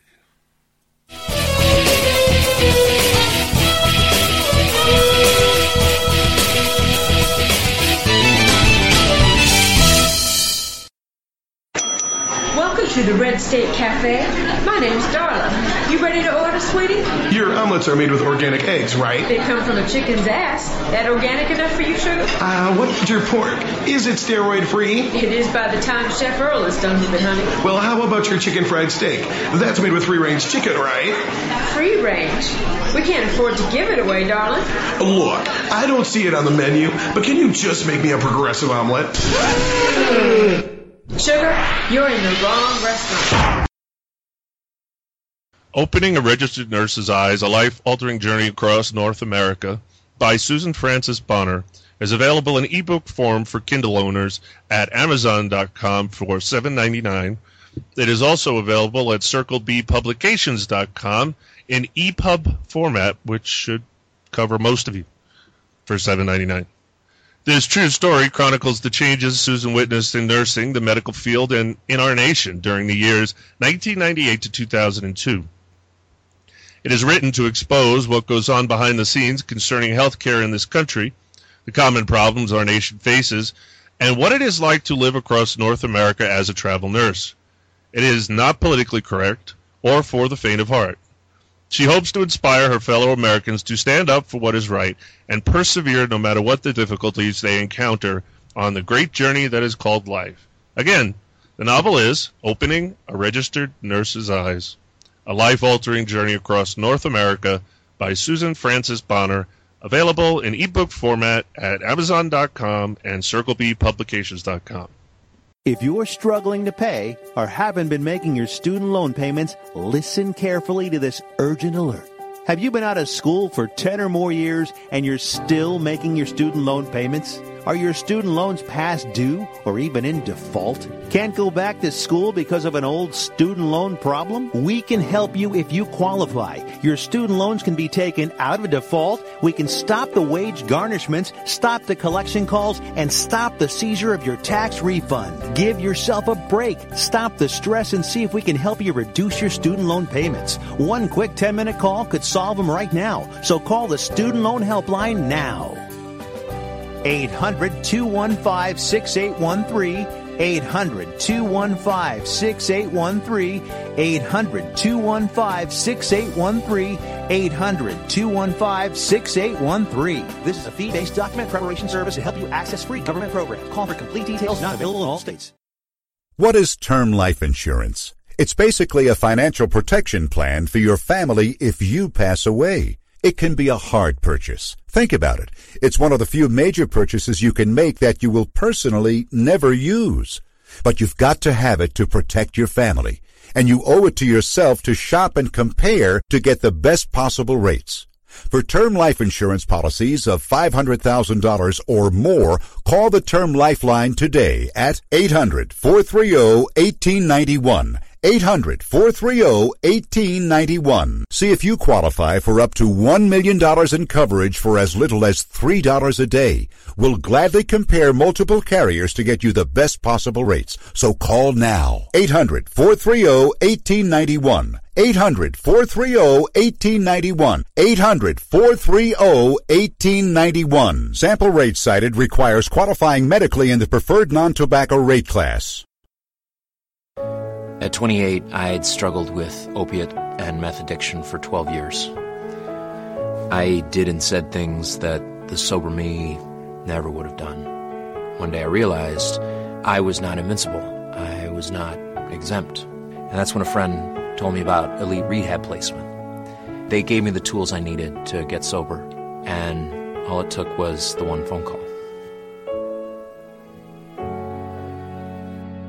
Elite Rehab can help you start to break your addiction problem and get sober in as little as 7 days. And we'll work with your insurance provider to help cover the costs. Plus, we have travel assistance programs to get you here by plane or train. Make this free call right now to learn more. 800-917-2194. 800-917-2194.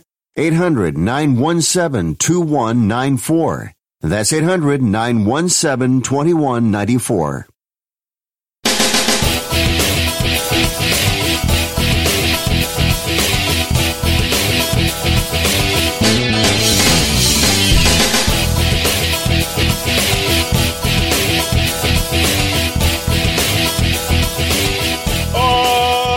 Okay, and welcome back to the Uncooperative Radio Show. Hour half of 2. You're such a trooper. Huh? You're such a trooper. You don't feel good, but you're still sitting here doing the show. Just so you know, there was 3 hosts of Conservative Talk Radio this week that were all sick. Oh, great. That's good to know. I know it. I'm like, because of evil, Brian. I'm serious. We're all under attack because of evil. I'm chronically ill. Well, no, I know that, and one of the other hosts is chronically ill too. But I'm telling you, we're all under attack right now. Because I know so many people that are not doing well as far as, well, financial anyway. But I did an article on the women of war, okay, for directions in nursing. And I chronicled back every aspect. First I did an overview of the wars and how women were involved in, starting with Florence Nightingale, right? Because now we're talking about POWs. And I did the Korean War nurses, I did Vietnam War nurses, I did Revolutionary War nurses and how they were created, because General Washington created the first nurses in the Revolutionary War for America. But they did have, Britain did have it, France did have nurses, but they were all men. We were the first ones to do women as nurses, as far as in wars. And then I also chronicled the Civil War nursing. But in all of my research, I never came across this. WorldNet Daily found it. I didn't, which I thought was incredible because like I said, I did all these. I did all of this. But again, isn't this in the what theater are we in for World War II? Pacific, dear. Right, and that's what I didn't do. I didn't do a search for Pacific Theater. Most people forget about the Pacific Theater. Don't you know that? I doubt it. There's a very famous movie called Midway about it. Well, no, I understand that, but most people, they really are focused on the Europe. They know more about the European theater. Well, not really. There's a lot of old movies on the Pacific, John Wayne movies and stuff. Well, I had no idea how brutal the Pacific Theater was compared to all the rest. Yeah, that's why there were so many movies done about it, including Bataan. I never saw this movie. No, you might never see it. It's not like I've seen it come back on the list ever. Right, but this is a very famous thing, and I had no idea that women were taken as POWs, and I'm shocked that what you're reading so far is that they all came back alive and not raped to death. Because that's they didn't say anything about them being raped. They didn't make I noticed they didn't mention that. That doesn't mean it didn't happen. Right. Because we do know what the refugees do to women when they capture them. Yeah. The Muslims. Although the Japanese were horrible, too. Yes, they were. Well, their only spirituality is Zen. I don't suggest you study Zen. It's a very narcissistic spirituality. It's not spiritual at all. It's just a way of making samurais comfortable with killing people. They were brutal. Which is why so many people have PTSD, is because we no longer teach the morality of war. And so this is something I understood back in the 1700s in the colonies. They understand that you had to prepare them so that they wouldn't come back screwed up. They had to if they understood the morality of it, then they didn't have PTSD. There's no D. They didn't call it that, but I forget what they called it. Shell-shocked at one point. I actually did an article on that. That's World War II time, World War II. We're talking before there were shells to be shocked from. It would be cannon shocked. No, and actually I did our whole article on this. They just knew. They were whacked. They just didn't come back right. But that didn't happen because they ensured that they did understand. The preachers at the time taught the morality of war. The preachers were in the war. And the preachers served also with their flock. Flock, yeah. So that's the kind of preacher you want. And if we had those kind of preachers, if our chaplains were of that caliber, then we wouldn't have people with PTSD, because they wouldn't feel guilty about what they did. They would feel good about what they did. Stop saying D. It's not a disorder. It is. It's officially been put in the book. It's a disorder. Yeah, but we don't say that on the show. You have no choice. It's a scientific disorder, and every vet is going to end up talking to psychiatrists. We're not. I'm talking about the veterans of war. Mm. They're all put through psychiatric evaluation. I know, it's horrible. And if they have PTSD, then they lose all their rights of firearms, and that was done under Bill Clinton executive order. Man, you would be combing through every executive order when you. I'd have a special team. He does have a team going through it. It's going to take a long time. It is. He doesn't understand the depth and length of this abuse. Anyway, back to the nurses at Bataan. According to Norman, under the informal leadership of World War I veteran nurse Captain Maud Davis, the women always kept to strict schedules, walking every day and dressing in uniforms they fashioned themselves. Discipline, combined with a singular dedication to care for their patients, some of whom had been among the 75,000 American and Filipino soldiers captured on April the 9th, 1942, and forced on a 68-mile death march in 100-degree temperatures without food or water. Okay, now, stop. Most people do not understand that we were fighting with the Filipinos. We were fighting with China, right? I had no idea in World War II that China... No, the way you're saying it... Okay, you're saying we're fighting against them. No, they were our allies. Right, and the Filipinos were our allies. Correct. They wanted to take Japanese off their islands. Most people do not know this history. It's important. Okay. The other thing is, notice these women. When I read this, Brian, and then I went back to my article, and I just feel like crying right now. And I thought about the march that those pink idiot hat women went on. It's disgraceful. Yeah. It is disgusting to me that this is what my gender has turned into from this. From these wonderful, brave women to these stupid women wearing stupid hats. Women aren't even women anymore. They're pigs. Bigger pigs than men are. That's why I wanted to do this story. That's why I did every nurse, all the nurses from every single war, to show what we used to be like. Little girls are learning the pink pig hats and not this. Is that a pig hat? Yeah, because women are pigs. But it's not a pig hat. I know, but they're pigs. It's a vagina hat. And it's pink. And they're pigs. Use your medical terms. And not learning this history. Not learning what I wrote about and write about. They're learning what those idiots were marching on. I'm sorry, this really, chafes me so bad. Because I also do the Women of the Revolution. And you can find that at where? Don't ask me.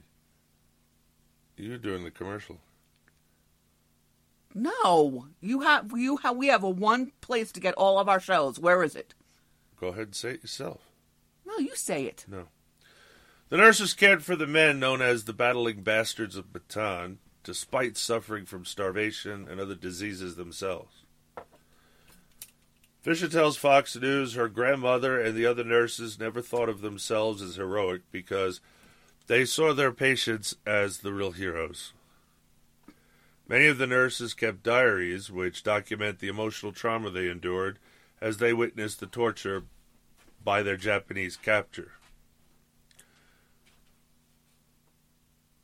In one entry, Bernice's grandmother writes about a soldier who was bound and tied up outside in the heat for 3 days before being shot in the back. Whether he died instantly or wounded and bleeding, lived on until he finally died, we will never know. But this cruel, heartless, and brutal treatment filled us all with deep grief and sorrow, she wrote. A gritty refusal to give in and a commitment to care was life-sustaining for nurses, says Lieutenant Colonel Nancy Cantrell, an historian with the Army Nurse Corps. They were a tough bunch, Cantrell added. They had a mission. They were surviving for the boys and each other. That does give you a bit of added strength, Cantrell told Soldiers Magazine. Despite the experience, some of the women carried on after the war without any bitterness. I have never been bitter, and I have always known that if I could survive that, I could survive anything. Mildred Dalton Manning, who died March 2013 at the age of 98, told the Atlanta Journal-Constitution. Norman believes those angels she interviewed for the book recognized that there was little time to get their stories out. The women told me that not a day went by that they did not think about it, but didn't speak about it, Norman tells Fox News. Some of the women remained in the military, but even the military never asked these women. It was like they did not exist. By the time I spoke with them, they were in their 80s and realized that if they did not tell their story, no one would. They were not seeking recognition, but they wanted their experiences preserved, adds Norman, who is a professor at New York University. Another reason they spoke was to clear up myths such as suggestions they had been raped. They also wanted to clear up facts that they had been romanticized in such movies as So Proudly We Hail, 1942, and They Were Expendable, 1945. These women never sought recognition. They never took to a spotlight. It was the men they served with who actually sought to gain recognition of these women after the war, says Fisher.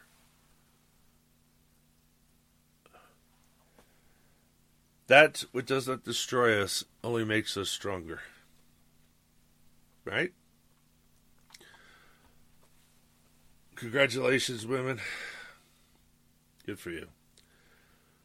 From military.com, Raymond Regalado was starving and sick with malaria when he slipped away from his Japanese captors during the infamous 1942 Bataan Death March in the Philippines, escaping a brutal trudge through steamy jungle that killed hundreds of Americans and thousands of Filipinos who fought for the U.S. during World War II. On Saturday, the former wartime machine gun operator will join a dwindling band of veterans of the war in San Francisco's Presidio to honor the soldiers who died on the march and those who made it to a prisoner of war camp only to die there. They'll also commemorate the mostly Filipino soldiers who held off Japanese forces in the Philippines for 3 months without supplies of food or ammunition before a U.S. Army major surrendered 75,000 troops to Japan on April the 9th, 1942. Few Americans are aware of the Filipinos who were starving as they relentlessly fended off the more powerful and well-supplied Japanese forces, said Cecilia Gerlin, executive director of the Berkeley, California-based Bataan Legacy Historical Society, organizing the event at the former military fort. Despite fighting without any air support and without any reinforcement, they disrupted the timetable of the Imperial Japanese Army, she said. That was their major role, to perform a delaying action, and they did that beyond expectations. More than 250,000 Philippine soldiers served in World War II, when the Philippines were a U.S. territory. But after the war ended, President Harry Truman signed laws that stripped away promises of benefits and citizenship for Filipino veterans. Okay, why would he do something like that? I don't know why Truman did anything. He was a Prague and a racist. Prague's a racist. It's weird. Now you got black Pragues. They're still racist, but they're black. Well, people don't understand that Pragues are racist, do they? No, they don't. They just really don't. Just look at Tommy Woodrow Wilson. That's all you have to do is look up his history. Please go look it up in a real place, not something like a modern history book where him and FDR are heroes. Are you getting this argument on Twitter? Is that how you know? I've heard it. I've been involved with it once upon a time. Only recently have they won back some concessions and acknowledgement, including the nation's highest civilian honor, the Congressional Gold Medal. The veterans also received lump sum payments as part of the 2009 stimulus law.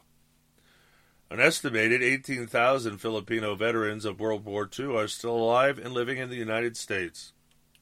Tens of thousands of Filipino and U.S. troops were forced on the 65-mile march, and Gerlin said as many as 650 Americans and 10,000 Filipinos died in stifling heat and at the hands of Japanese soldiers who shot, bayoneted, or beat soldiers who fell or stopped for water. More than 80% of those forced on the march were Filipino. After they arrived at prison camps set up at Camp O'Donnell, she said, an additional 1,600 Americans and 20,000 Filipinos died from dysentery, starvation, and disease. Did you know all this? I don't memorize numbers. No, I'm just saying, did you know how we were involved that much in the Philippines? Yes. How could you study World War II without studying about the Philippines? Where was I? Oh, yeah. 20,000 Philippines died from dysentery, starvation, and disease. Only 1,600 Americans died. Gerlin grew up knowing that her father, Luis Gerlin Jr., had spoke in a wartime march on which a lot of people had died. But he rarely spoke about it, or he would reenact it with rat-a-tat-tat sound effects for the guns that made her laugh. Oh. I forgot what I was going to say now. Oh, yeah. Oh. War sucks.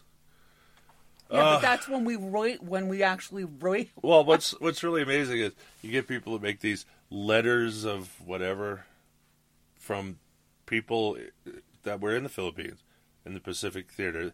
Supposedly these were letters home by Japanese soldiers, and someone wrote a book about it, and then someone made a movie. Everybody believes this absolute fact. They're just like us. Oh my God, you have to read the letters. They're just like us. Well, this is not just like us, is it? Are they like us? Do we do this to our prisoners? No, we don't. They weren't nice people. They weren't just like us. They were godless bastards is what they were. Well, the other thing, Brian, is what we always bring up constantly, that we were a Christian nation. So we thought of things totally different than other nations. Now, even that goes to the Revolutionary War. The British were brutal. Half of Americans that died on their ships. Well, they were Christians too. Yeah, but not like us. Doesn't matter. They're still Christian. Anyway. She started researching the march in 2011 and tried to elicit more details from her father. He broke down, said, I gotta go. It's your Uncooperative Radio Show. You stay tuned, cause we'll be right back.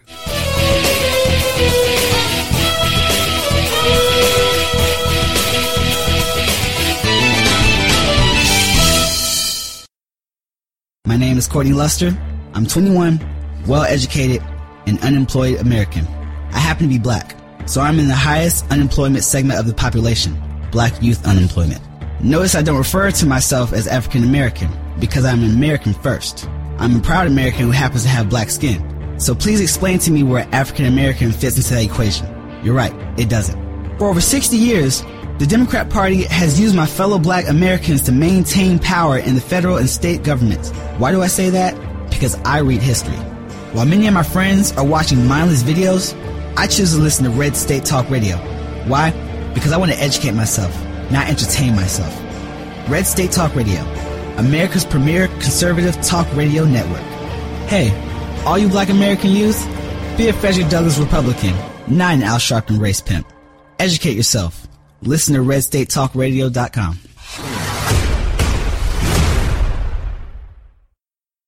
And now, a message to freshman Tea Party-backed senators from Trent Lott and Lindsey Graham. Hello, this is Trent Lott. Lindsey and I just want you to know that we appreciate all that the Tea Party people did to bring you here to Washington. Yes, I love tea, and I dearly love parties. But now's the time we should all come together and sit down with the other side and listen to their ideas on how to move the country forward, while we as Republicans take a step back and walk a mile in their shoes. Yeah, we love being Republicans, and we love conservative values. Probably as much as we'd love being liberal Democrats if the need ever arose. What Trent means is Republicans are always at our best when we ignore all the rhetoric and noise from back home and just do the right thing. The right thing? You know what I mean. Join Trent Lott and Lindsey Graham in bringing bipartisanship back to Washington. Talk show host Larry Elder reading a letter from one of his listeners. Dear Larry, I spent 10 years as a cruise hostess working at sea on cruise ships all over the world, so many of my assignments were to the Mexican Riviera.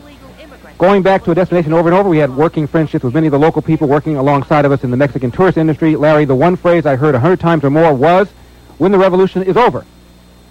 When I asked for an explanation, it was always the same answer, when they have California back. Young or old, it seems they grew up being taught there would be a revolution someday. Somehow they would have California back. Operation Homefront operates programs with the goal of making a difference in military family quality of life.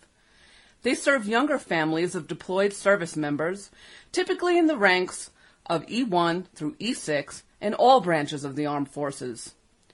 Operation Homefront provides a wide range of programs and is dedicated to helping the families our troops leave behind. For more information, please visit their website at operationhomefront.net.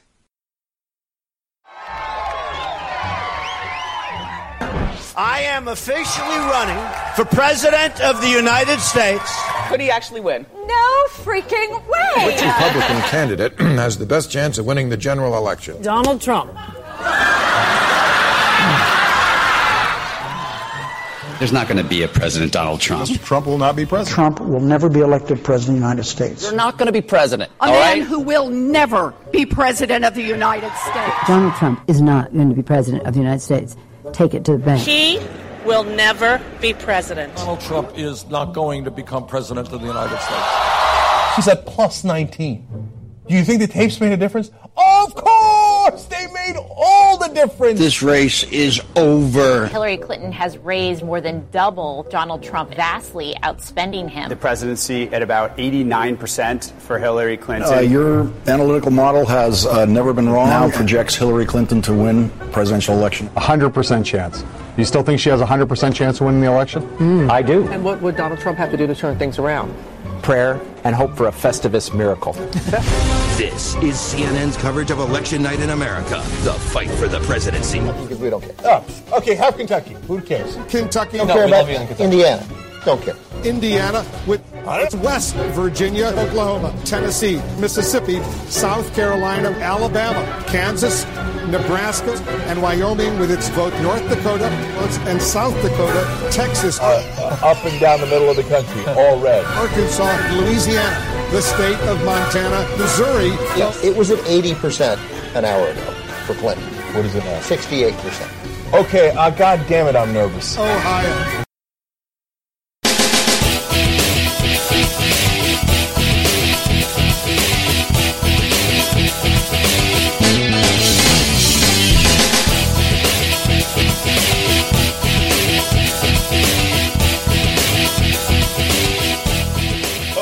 Okay, and welcome back to the Uncooperative Radio Show, Hour 3.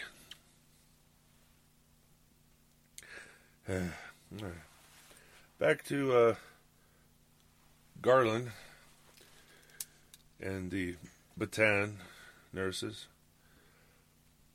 She started researching the march in 2011 and tried to elicit more details from her father.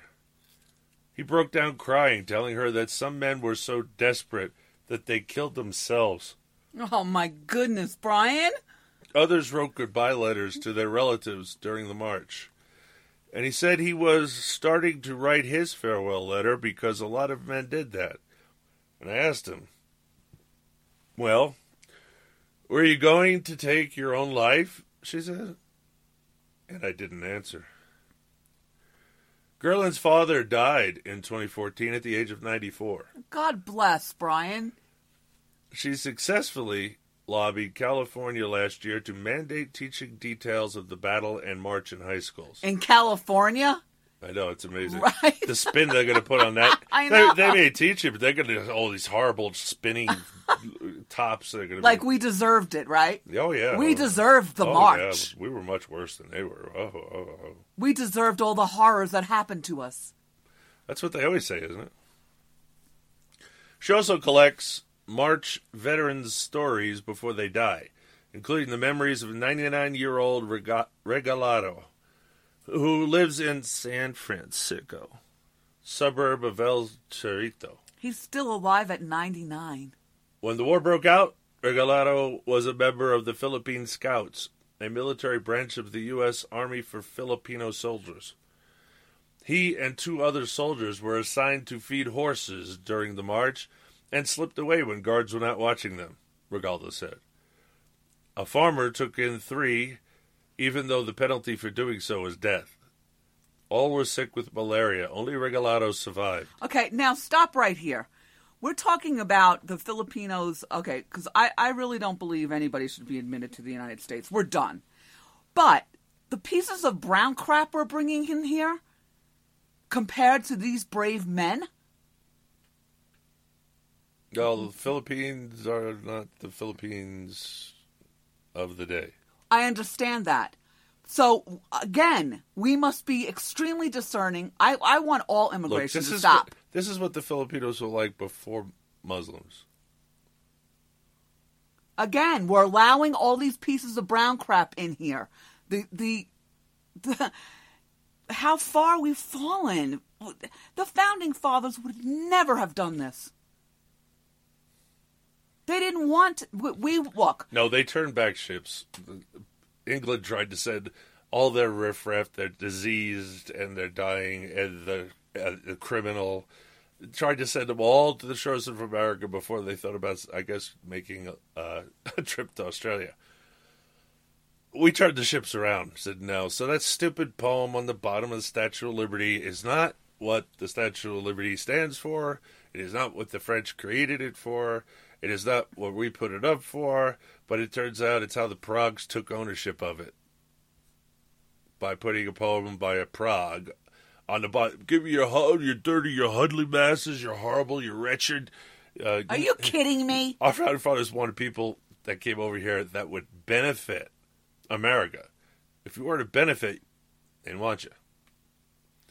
We used to have common sense immigration. We took people that were educated, that had resources, that were not going to end up and could not, by law, end up on any government assistance.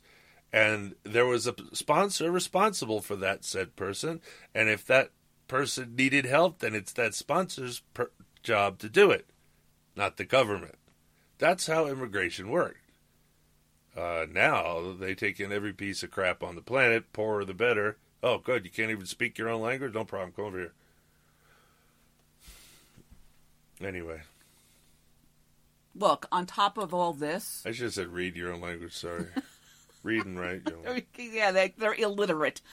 On top of that, we would quarantine these people. And by the way, all you Black Lives Matter pieces of crap, including the white ones that are guilty, the Irish were considered the most piece of crap in our United States for a very long time. Irish Catholic.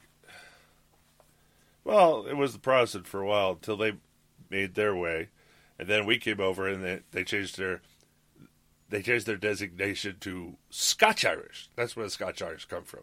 They were Protestant Irish that didn't want anything to do with the Catholic rabble that they brought over here. They worked too hard for their positions to be brought down by these Catholic Irishmen. So they changed their designation of where they're from, their ethnicity, to Scotch Irish. And everyone thinks that it's a meld of Scotsmen and Irishmen. No. Wouldn't matter. You couldn't tell anyway. They're both Celtic. No, it just meant we didn't want to be associated with them as Irishmen.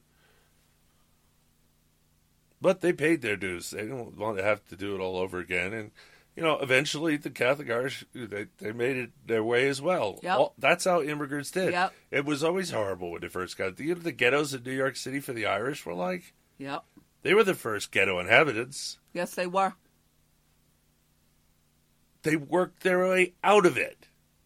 That's what made America great. Now, we make them comfortable in their poverty so they don't try and do anything. Ben Franklin warned about that. He went on to join a guerrilla resistance, Regalado. Goes on to join a guerrilla resistance movement against the Japanese and moved in 1950 to the San Francisco Bay Area to work for the U.S. military. Regalado credits his survival and long life to his high morale. While being cared for by the farmer, he recalls telling himself, "I'm not going to die." But you are, sooner or later. He didn't mean then. I'm not going to die then. Right. At that time. And he's the only one that survived. See? Positive thinking. The power of positive thinking. Again from military.com.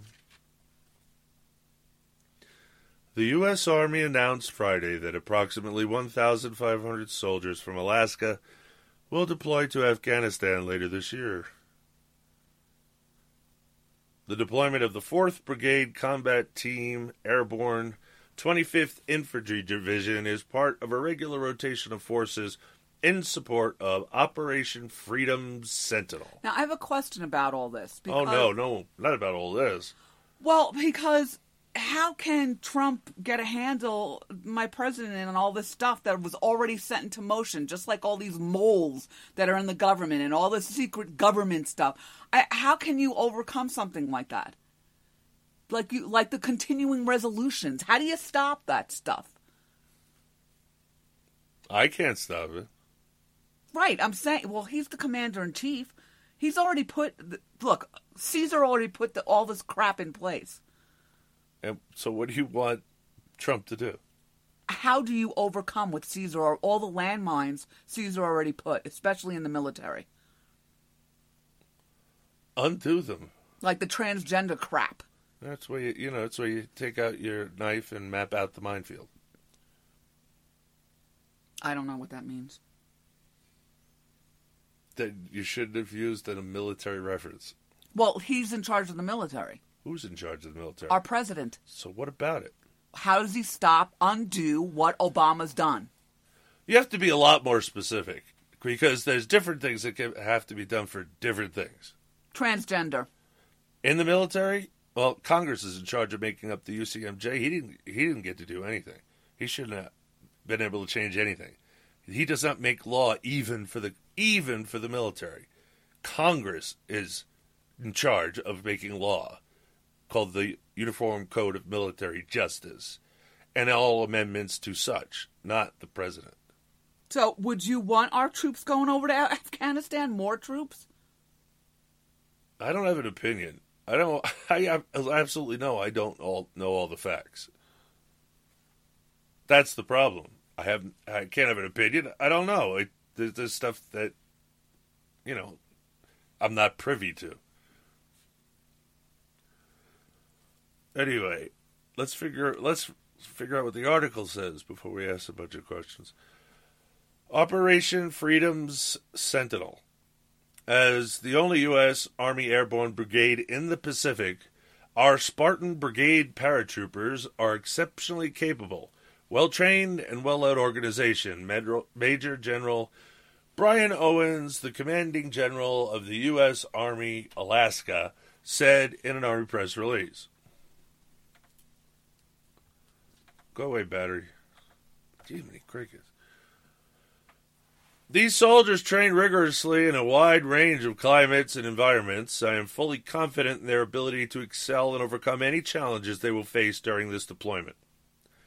The Army also announced its intent to retain the 4 to 25 stationed at Joint Base Elmendorf-Richardson, Alaska, as a full brigade combat team and not convert it to an airborne task force.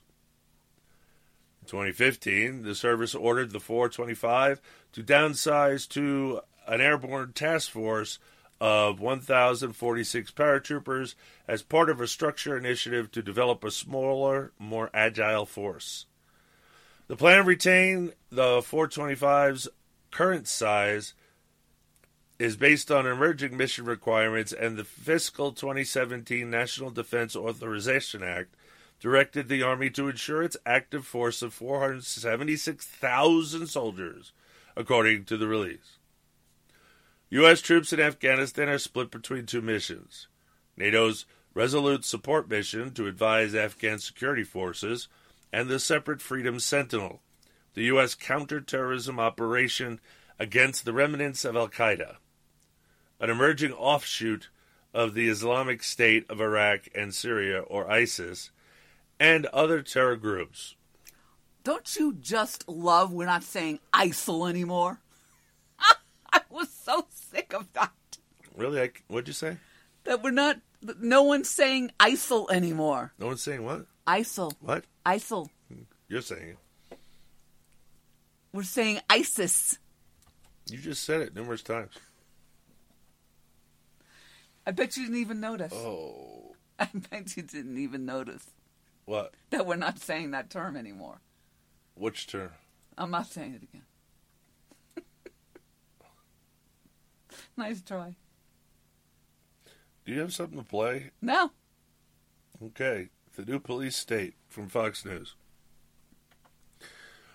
Attorney Jeff Sessions warned that an agreement negotiated under the Obama administration to overhaul the troubled Baltimore police force may result in, quote, a less safe city.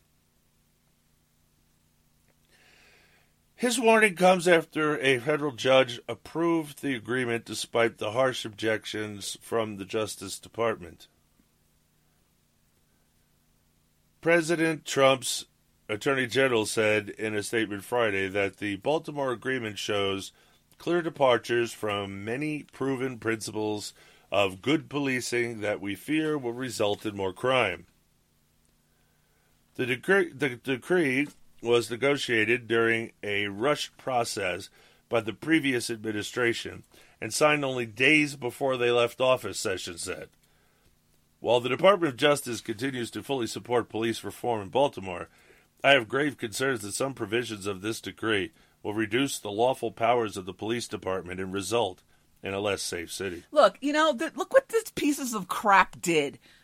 As Trump was coming in, they were leaving. They were sitting next to him, shaking his hand, telling him everything's going to be wonderful. We're going to be with you 100%. And meanwhile, they're pulling all this crap up days before he left office.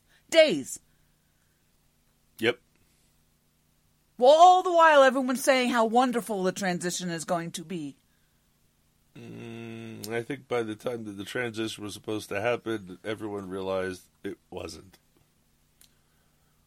He made that wonderful speech. It was wonderful, wonderful, wonderful. And then he went and bought a mansion in D.C. Well, I had to stay in D.C. Then everybody moves in from Valerie Jarrett to other operatives. And it's the command central against Trump.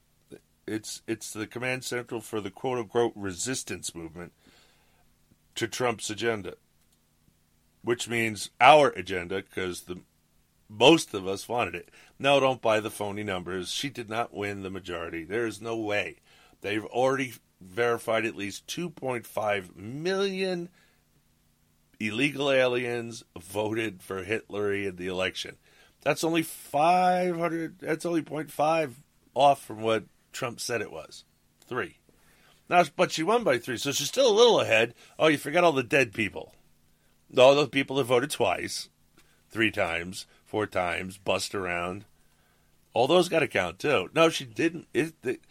Winning even though it doesn't matter, she didn't win the election because it's not a majority race. It's an electoral race, and she lost.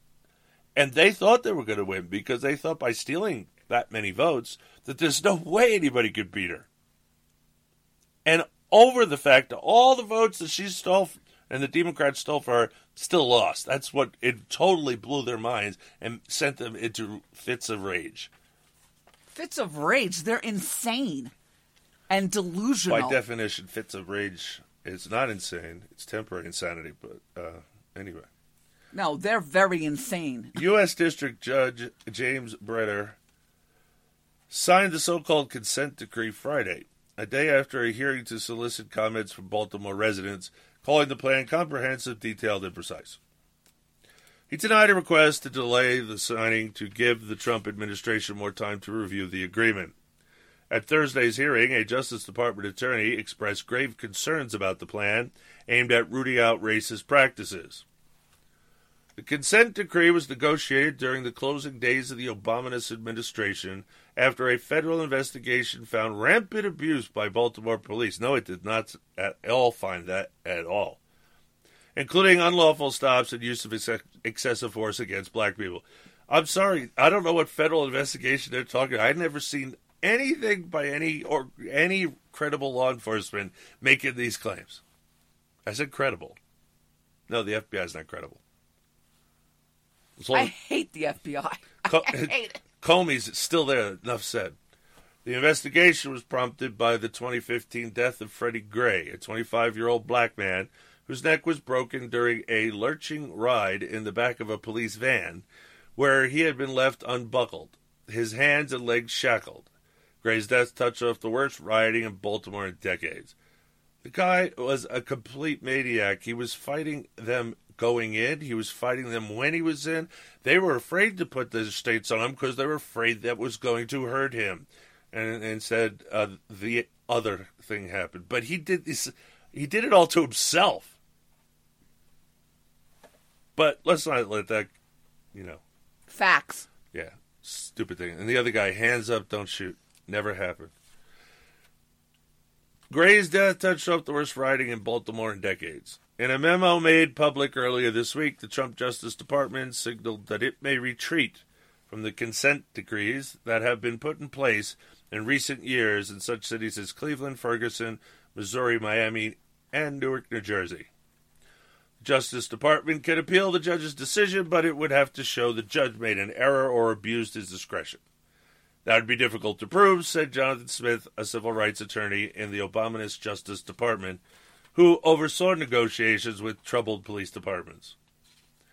Justice Department lawyers also could try to modify the consent decree, but the burden is high, requiring them to show there has been a substantial change in the facts or the law, Smith said. City officials, including Police Commissioner Kevin Davis, have voiced their support for the agreement. Mayor Catherine Pugh, I don't know how to say that, P-U-G-H. Is it Pugh or Pug? Disputed the notion the decree will hurt the fight against crime. I believe that it makes Baltimore safer, she said. I think by building and training our police officers in ways to de-escalate violence, to work with our communities, to have cultural diversity training, and have the right kind of tools they need to know what they can do in certain areas of our community. I think it's improved policing. No, it's not improved policing. You could make an argument for detectives to have this kind of training, but the average street cop isn't supposed to be dealing with all of this. Their job is just straight up enforcing the law. That's it. No talky-talky, no community service. They're not social workers. You want touchy-feely detectives so that people talk to you more. That makes sense. Give it to them. But leave the cops alone. The regular police on the street, just leave them alone. Let them do their job. Well, you do want them to kind of be part of the community, though. You want to know who they're dealing with, no. Especially if they're beat cops. No, I don't. There are no beat cops. It's too dangerous to have beat cops. There's beat cops in New York still. Not in the worst. No, not in the ghettos there aren't. Oh, no, you are wrong. No. Not even under Giuliani did that happen.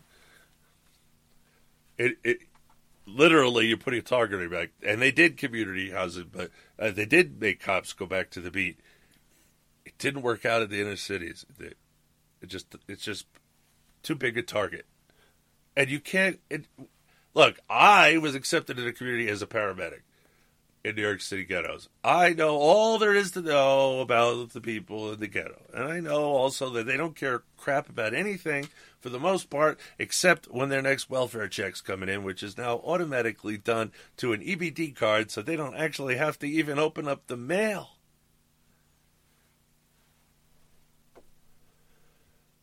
The homicide rate in Baltimore immediately spiked after the riots over Gray's death, leading some residents to accuse officers of taking a hands-off approach for fear of increased scrutiny. No duh.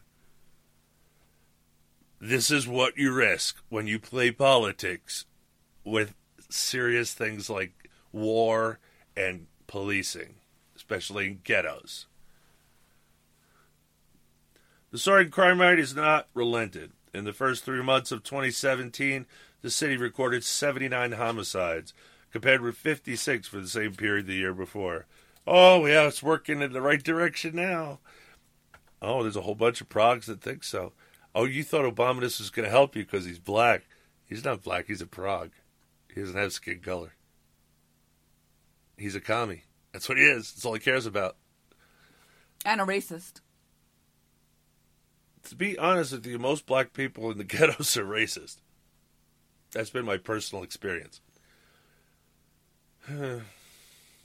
Baltimore's agreement calls for additional training for officers and discourages them from arresting people for minor offenses, which we learned in New York City is the opposite approach to take. When Giuliani did his quality of life crime bill, it was about this. Every law is down to the most insignificant is enforced. Everything. What happened in those communities? Crime cleaned up. Streets cleaned up. People were better. Things were better. Now they want to go back to do what they did before. Not arresting people for minor offense. Like, this has never been done in the ghetto before. Really. I'm telling you, I work with the police. Yeah, it was already back in the 80s. They were doing this in New York City, for God's sake. And it doesn't work. It has never worked. Period. It just doesn't work. You have to enforce every little thing, including jaywalking. That changes the atmosphere into a rule of law atmosphere, and that brings crime down, because some potential criminals aren't brave enough to go up against stuff like that, so they back off. Again, you give them options. You can go ahead, keep acting like laws don't matter, but I'm going to end up arresting you and throwing you in jail. It's really not worth it now, is it?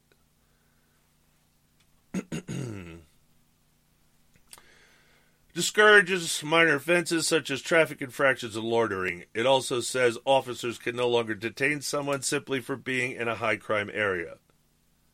When did that happen? Following Gray's death, the department began undertaking some reforms, including outfitting officers with body cameras and updating the use of force policy. Gene Ryan, president of the Baltimore Police Union, has complained that the agreement was rushed and that the union wasn't involved enough in the negotiations.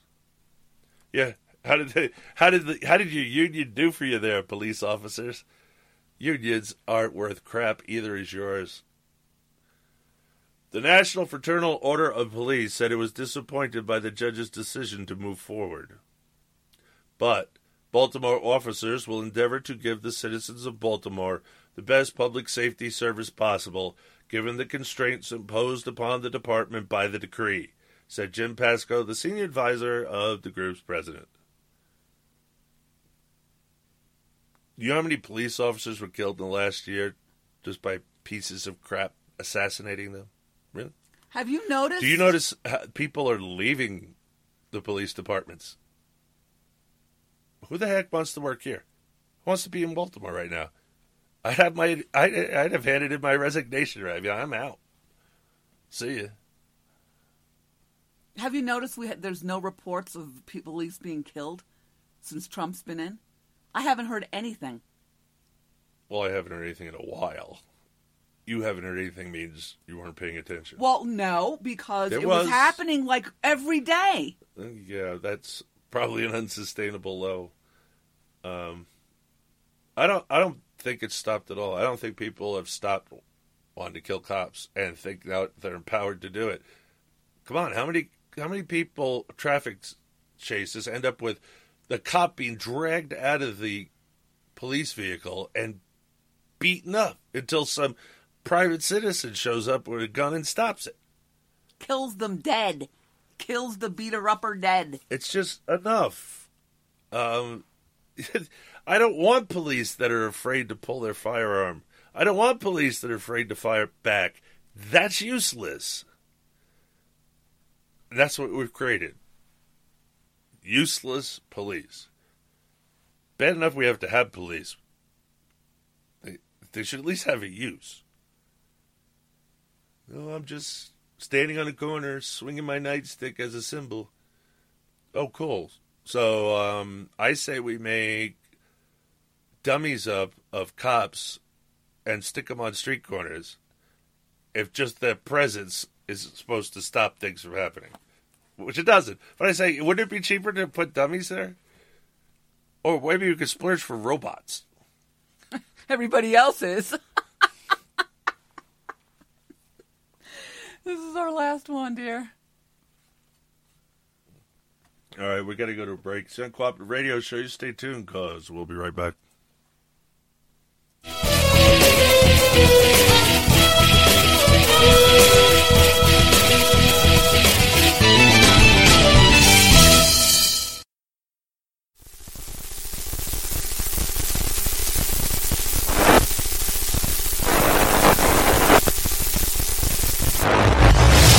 We are the socialists. You will be assimilated. Your individual liberties, personal freedoms, and mental individuality will be added to our own. Resistance is futile. At 28, I had struggled with opiate and meth addiction for 12 years.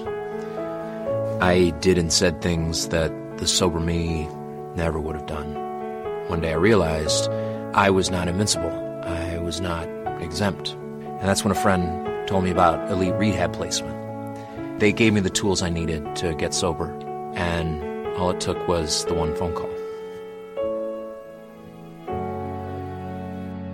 Elite Rehab can help you start to break your addiction problem and get sober in as little as 7 days. And we'll work with your insurance provider to help cover the costs. Plus, we have travel assistance programs to get you here by plane or train. Make this free call right now to learn more. 800-917-2194. 800-917-2194. 800-917-2194. That's 800-917-2194. Attention users of the blood-thinning drug Xarelto. If you took the drug Xarelto and experienced complications such as cerebral hemorrhage, gastrointestinal bleeding or other internal bleeding, or if a loved one has died after taking Xarelto, you may be eligible to get a cash award for your suffering. Call the Xarelto Help Hotline now at 855-719-3101, 855-719-3101. To qualify for a cash settlement, you must file a claim before the deadline, so don't miss your opportunity for a cash settlement. Call 855-719-3101 now for a free no-obligation consultation. Our call center is open 24/7. So if you took the drug Xarelto and experienced cerebral hemorrhage, gastrointestinal bleeding, or other internal bleeding, or if a loved one has died after taking Xarelto, call the Xarelto Help Hotline at 855-719-3101, 855-719-3101. That's 855-719-3101. What is term life insurance? It's basically a financial protection plan for your family if you pass away. It can be a hard purchase. Think about it. It's one of the few major purchases you can make that you will personally never use. But you've got to have it to protect your family. And you owe it to yourself to shop and compare to get the best possible rates. For term life insurance policies of $500,000 or more, call the Term Lifeline today at 800-430-1891. 800-430-1891. See if you qualify for up to $1 million in coverage for as little as $3 a day. We'll gladly compare multiple carriers to get you the best possible rates. So call now. 800-430-1891. 800-430-1891. 800-430-1891. Sample rate cited requires qualifying medically in the preferred non-tobacco rate class. Uncooperative Radio Show merchandise is now available at cafepress.com/uncooperative radio. At this wonderful site, you will find hats, t-shirts, coffee mugs, and bumper stickers, and much, much more. Merchandise slogans include, I am an uncooperative citizen, become an uncooperative citizen, I am an uncooperative citizen and damn proud of it, and the Constitution is the solution. So visit cafepress.com/uncooperative radio today and become an uncooperative citizen. That's cafepress.com/uncooperative radio. If you're struggling to pay or haven't been making your student loan payments, listen carefully to this urgent alert. Have you been out of school for 10 or more years and you're still making your student loan payments? Are your student loans past due or even in default? Can't go back to school because of an old student loan problem? We can help you if you qualify. Your student loans can be taken out of default. We can stop the wage garnishments, stop the collection calls, and stop the seizure of your tax refund. Give yourself a break. Stop the stress and see if we can help you reduce your student loan payments. One quick 10-minute call could solve them right now. So call the Student Loan Helpline now. 800-215-6813. 800-215-6813. 800-215-6813. 800-215-6813. This is a fee-based document preparation service to help you access free government programs. Call for complete details. Not available in all states.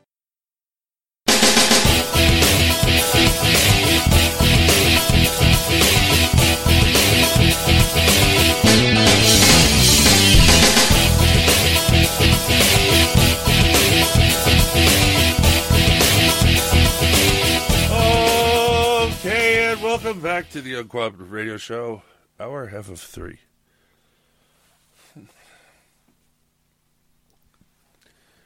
And moving on to Space, the Final Frontier, from Fox News. Astronomers have detected an atmosphere around the super-Earth-like planet GJ1132b. a discovery which could help pave the way to finding life outside our solar system. I'm just looking for a place to send all the progs. I was just going to say the same thing. If you get to the second article on this segment, they found new places to send progs. A team of researchers led by Dr. John Southworth of Kiel University in the United Kingdom used the ESO/MPG telescope in Chile to capture images of the planet's host star. Why do we want to find other life forms, Brian?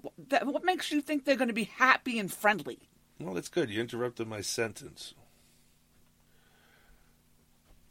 The planet's host star, GJ132. By measuring the slight decrease in brightness as the planet passed in front of the star, they noted that GJ1132b and its atmosphere absorbed some of GJ1132's starlight. Well, this is not the detection of life on another planet. It's an important step in the right direction. The detection of an atmosphere around the super-Earth, GJ1132b, marks the first time that an atmosphere has been detected around an Earth-like planet other than Earth itself, Southworth explained in a statement. Prior to his research, the only previous examples of exoplanet atmospheres involved gas giant planets reminiscent of Jupiter and Saturn. GJ1132b is located 39 light-years from Earth. A light-year, which measures distance in space, equals 6 trillion miles. By way of comparison, the recently discovered Earth-like planet Proxima b, which orbits the red dwarf Proxima Centauri, is about 4 light-years from Earth. The study to identify GJ1132b's atmosphere has been published in the Astronomical Journal. The discovery makes the planet one of the highest priority targets for further study by space research facilities such as the Hubble Space Telescope, the ESO's Very Large Telescope, as well as the James Webb Space Telescope, according to the research team. NASA's James Webb Space Telescope launches next year.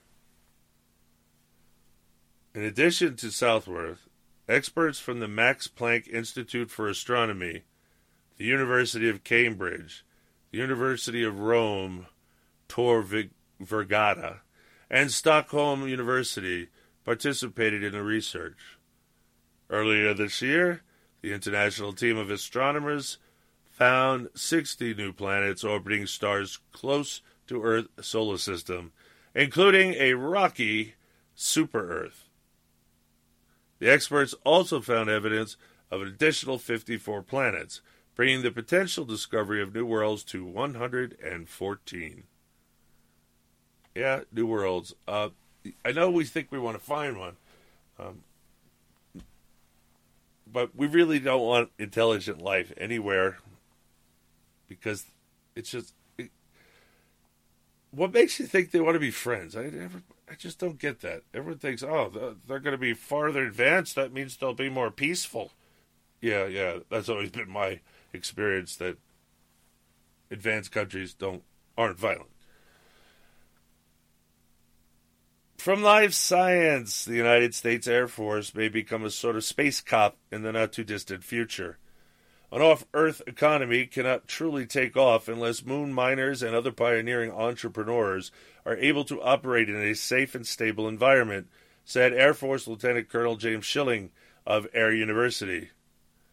The U.S. Navy secures the freedom of action for commerce globally for the good of all humankind, and I think it's going to take a force very similar to that to produce the predictability and security that the marketplace of space will need, Schilling said Tuesday, April the 4th, during a panel discussion at the 33rd National Space Symposium in Colorado Springs, Colorado. Been there. I think that would be the role of the United States Air Force moving into the future. I don't know. It always tends to be the Navy because their ships in outer space, it's just like being, in a submersible submarine. and ships of the Navy, not Air Force. And by the way, Air Force is not constitutional. I think that would be the role of the United States Air Force moving in the future. Somebody needs to secure and protect strategic choke points, such as lunar ice deposits and gravitationally stable spots near the moon, where spacecraft can camp out without burning fuel, Schilling added. Fundamentally, I'd like that to be somebody with a value system that reflects the values that I share, he said. I believe in the value of individual property rights and the rule of law. United Launch Alliance, ULA, CEO Tori Bruno moderated the panel, which featured Schilling, Off-World CEO Jim Caravala, Maiden Space CEO Andrew Rush, and former NASA astronaut Sandy Magnus, Executive Director of the American Institute of Aeronautics and Astronautics. The panel focused on how activities in cislunar, Earth-Moon, space could help spur the establishment of a sustainable off-Earth economy, the basic idea behind the ULA-led Cislunar 1000 plan. We have a vision. Within just a couple of decades from this moment in time, there will be 1,000 men and women living and working in space permanently, Bruno said. As NASA and other people push deeper into deep space to explore, we want to develop the space between here and the moon. This vision is not far-fetched, panelists said. Indeed, humanity may have recently reached an inflection point in the quest for off-Earth settlement, thanks to the combination of advancing technology, a glut of investment money, and a coalescing community of customers and end users, Caravala said.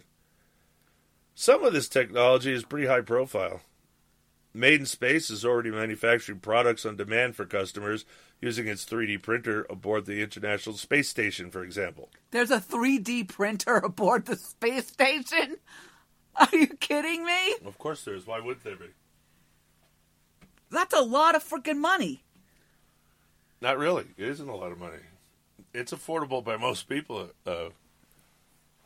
One of these 3D printers, they're not as expensive as you think. Certainly not for NASA. Okay, but why would they have one? Well, let's say a part goes bad on the space station. Instead of waiting for a part to come from Earth, they can manufacture their own. I never even thought of that. What do you think 3D printers are for? I just can't believe I live in an age where there is such a thing as a 3D printer. Well, you do. And for example, and both SpaceX and Blue Origin have landed and reflown rockets, an approach that could lower the cost of spaceflight significantly. I'm just glad we're getting away from Russia. I really did not like my astronauts. They still are. We're still hitching a ride. We have an opportunity to do this now, Magnus said, referring to the Cislunar 1000 vision. It's going to take some time to build this, but the momentum's there, and it's very exciting. It'll take Trump a while to get around to NASA, I imagine. He's got a lot more important things to do. He actually just reinstated them as they're working on, we're going to be the ones transporting our... He got rid of a whole bunch of executive orders that Obama did against NASA. I saw that like last month. Why didn't we report on it then? Establishing a secure environment in which such a space settlement can exist is part of the overall effort, Schilling stressed. There's an old saying, the flag follows commerce, he said. Bruno agreed with the assessment, but he added, successful and prosperous commerce comes after the flag. We see that today on Earth. Where regions are stable and secure, where people are safe, commerce flourishes. And where that is not true, it does not. Okay, then again, with the safety thing. What the hell is with that? Again, with what safety thing? Saying that you have to be safe to have commerce. Commerce is not safe. Yeah, but they're right, you do. You have to have stable environment for commerce to flourish. You can have commerce, but it won't be the same. It's like a black market. There's more crime, things more expensive, and there's no innovation. So yes, for commerce to prosper, not just exist, it needs the rule of law, and it needs someone to enforce the rule of law. Otherwise, this is why we always create law and governments, is because without them, there's anarchy, and whoever's the strongest wins. So you have no problem with the Air Force going into space? I have a lot of problems with the Air Force, period. It's unconstitutional. They were never amended for the Air Force. Or a standing army. So what was Star Trek? Or the notion that you could call up the state militia and send it overseas to fight a foreign war is absolutely absurd. So what was the branch that was in Star Trek? I always forget. Navy. Their insignias were Navy. The ships were Navy. They were Navy. They're just ships in outer space instead of in the water. So actually Roddenberry was going along the constitutional vein. He's going along what made sense to him before. I think he was writing before the Air Force was ever even created. But I would note that most of their astronauts came from the Air Force.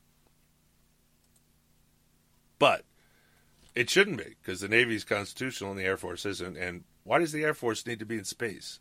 There's no air in space. Do you know that? No air in space. Yeah. So, I see what you're saying. There's no air in space. So you can't have an Air Force. It'd have to be a Space Force.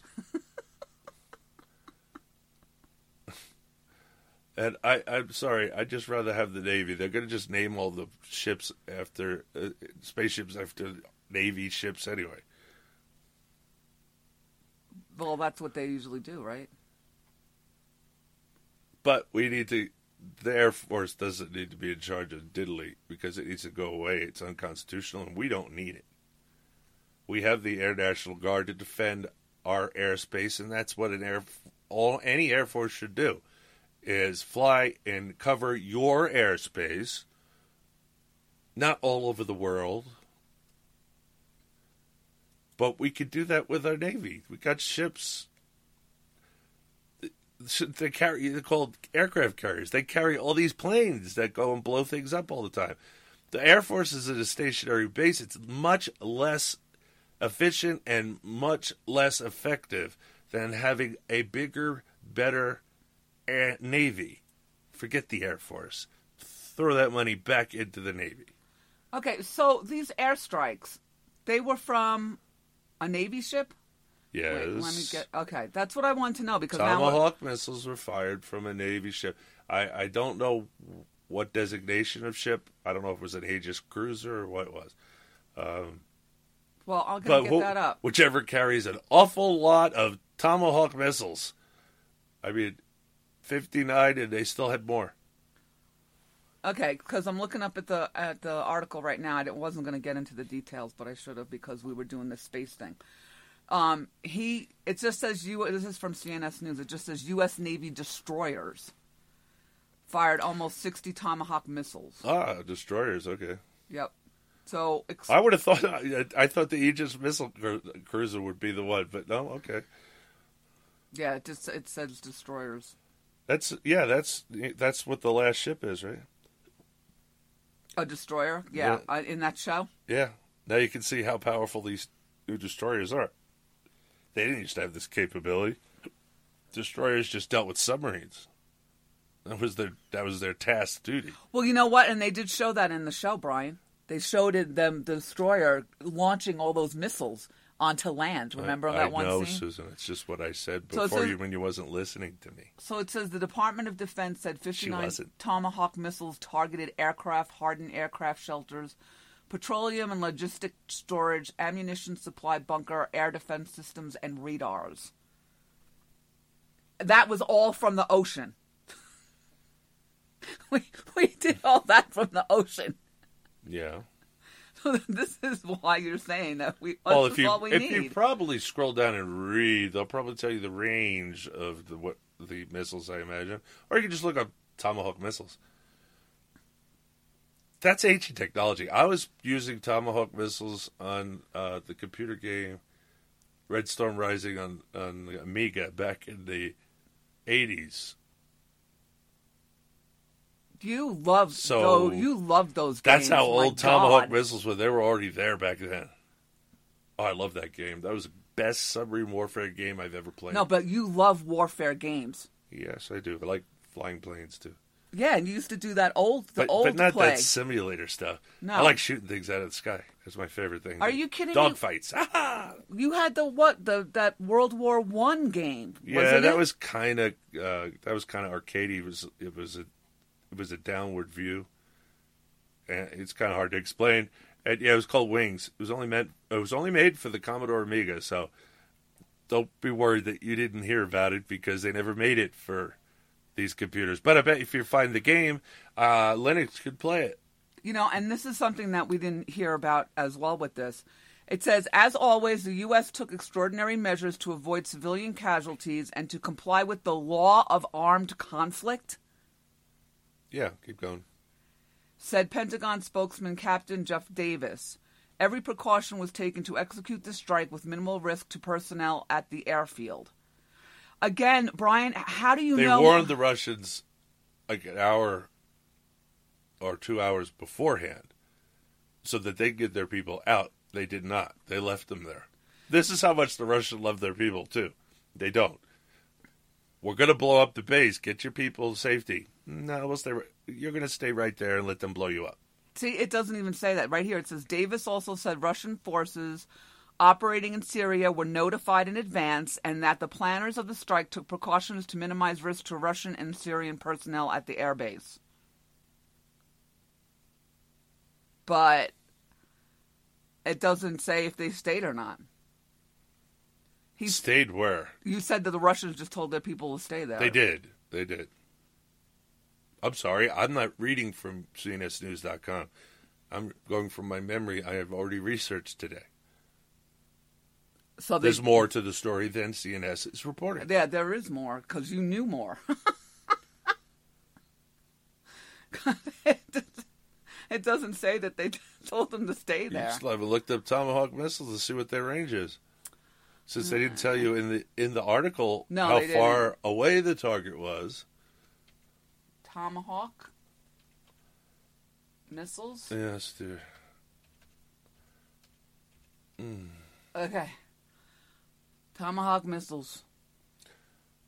Yeah, what about DuckDuckGo? Okay. Oh, this is a whole thing explaining what we used. Yeah. From CNN, really? There's the length. The range is 800 to 1,500 miles. There you have it. Speed 550 miles per hour. So we just kicked butt. But like you said, tying this back up to what you were saying in the beginning of the show, there was only one reason that you even agree with this. Agree with what? What he did. Oh, to put the world on notice that we're not putting up with your crap anymore. Joe, just straighten up and fly right. You think it'll work? It already has. Well, you could do a better search, Susan. Since you're the producer, and could find this for the show since you're so curious.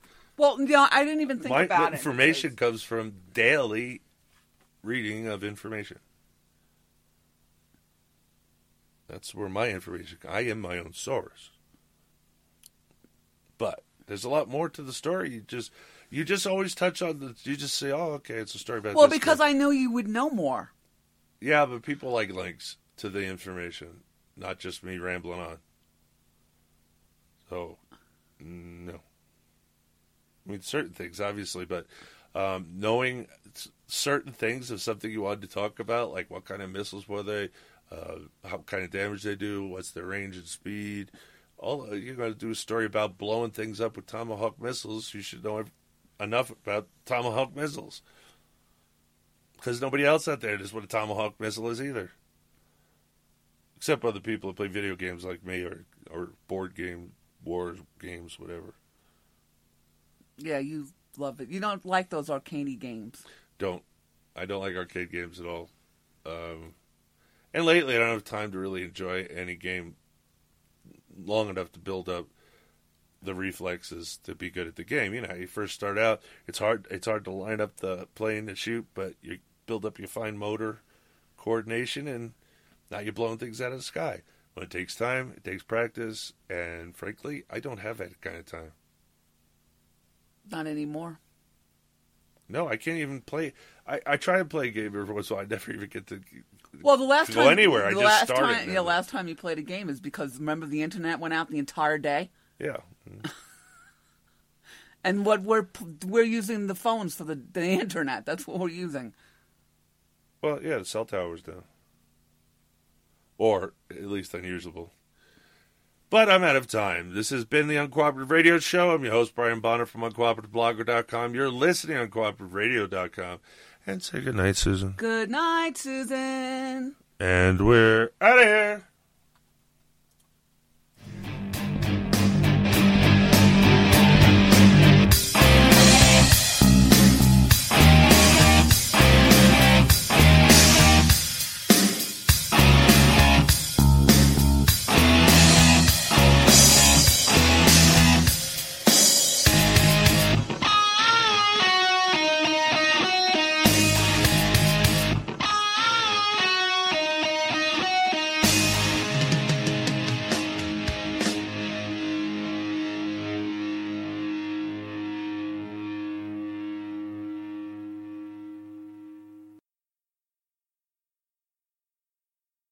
Lucky Land Casino, asking people, what's the weirdest place you've gotten lucky? Lucky? In line at the deli, I guess? Aha, in my dentist's office. More than once, actually. Do I have to say? Yes, you do. In the car before my kids' PTA meeting. Really? Yes. Excuse me, what's the weirdest place you've gotten lucky? I never win and tell. Well, there you have it. You can get lucky anywhere, playing at LuckyLandSlots.com. Play for free right now. Are you feeling lucky? No purchase necessary. Void where prohibited by law. 18+. Terms and conditions apply. See website for details.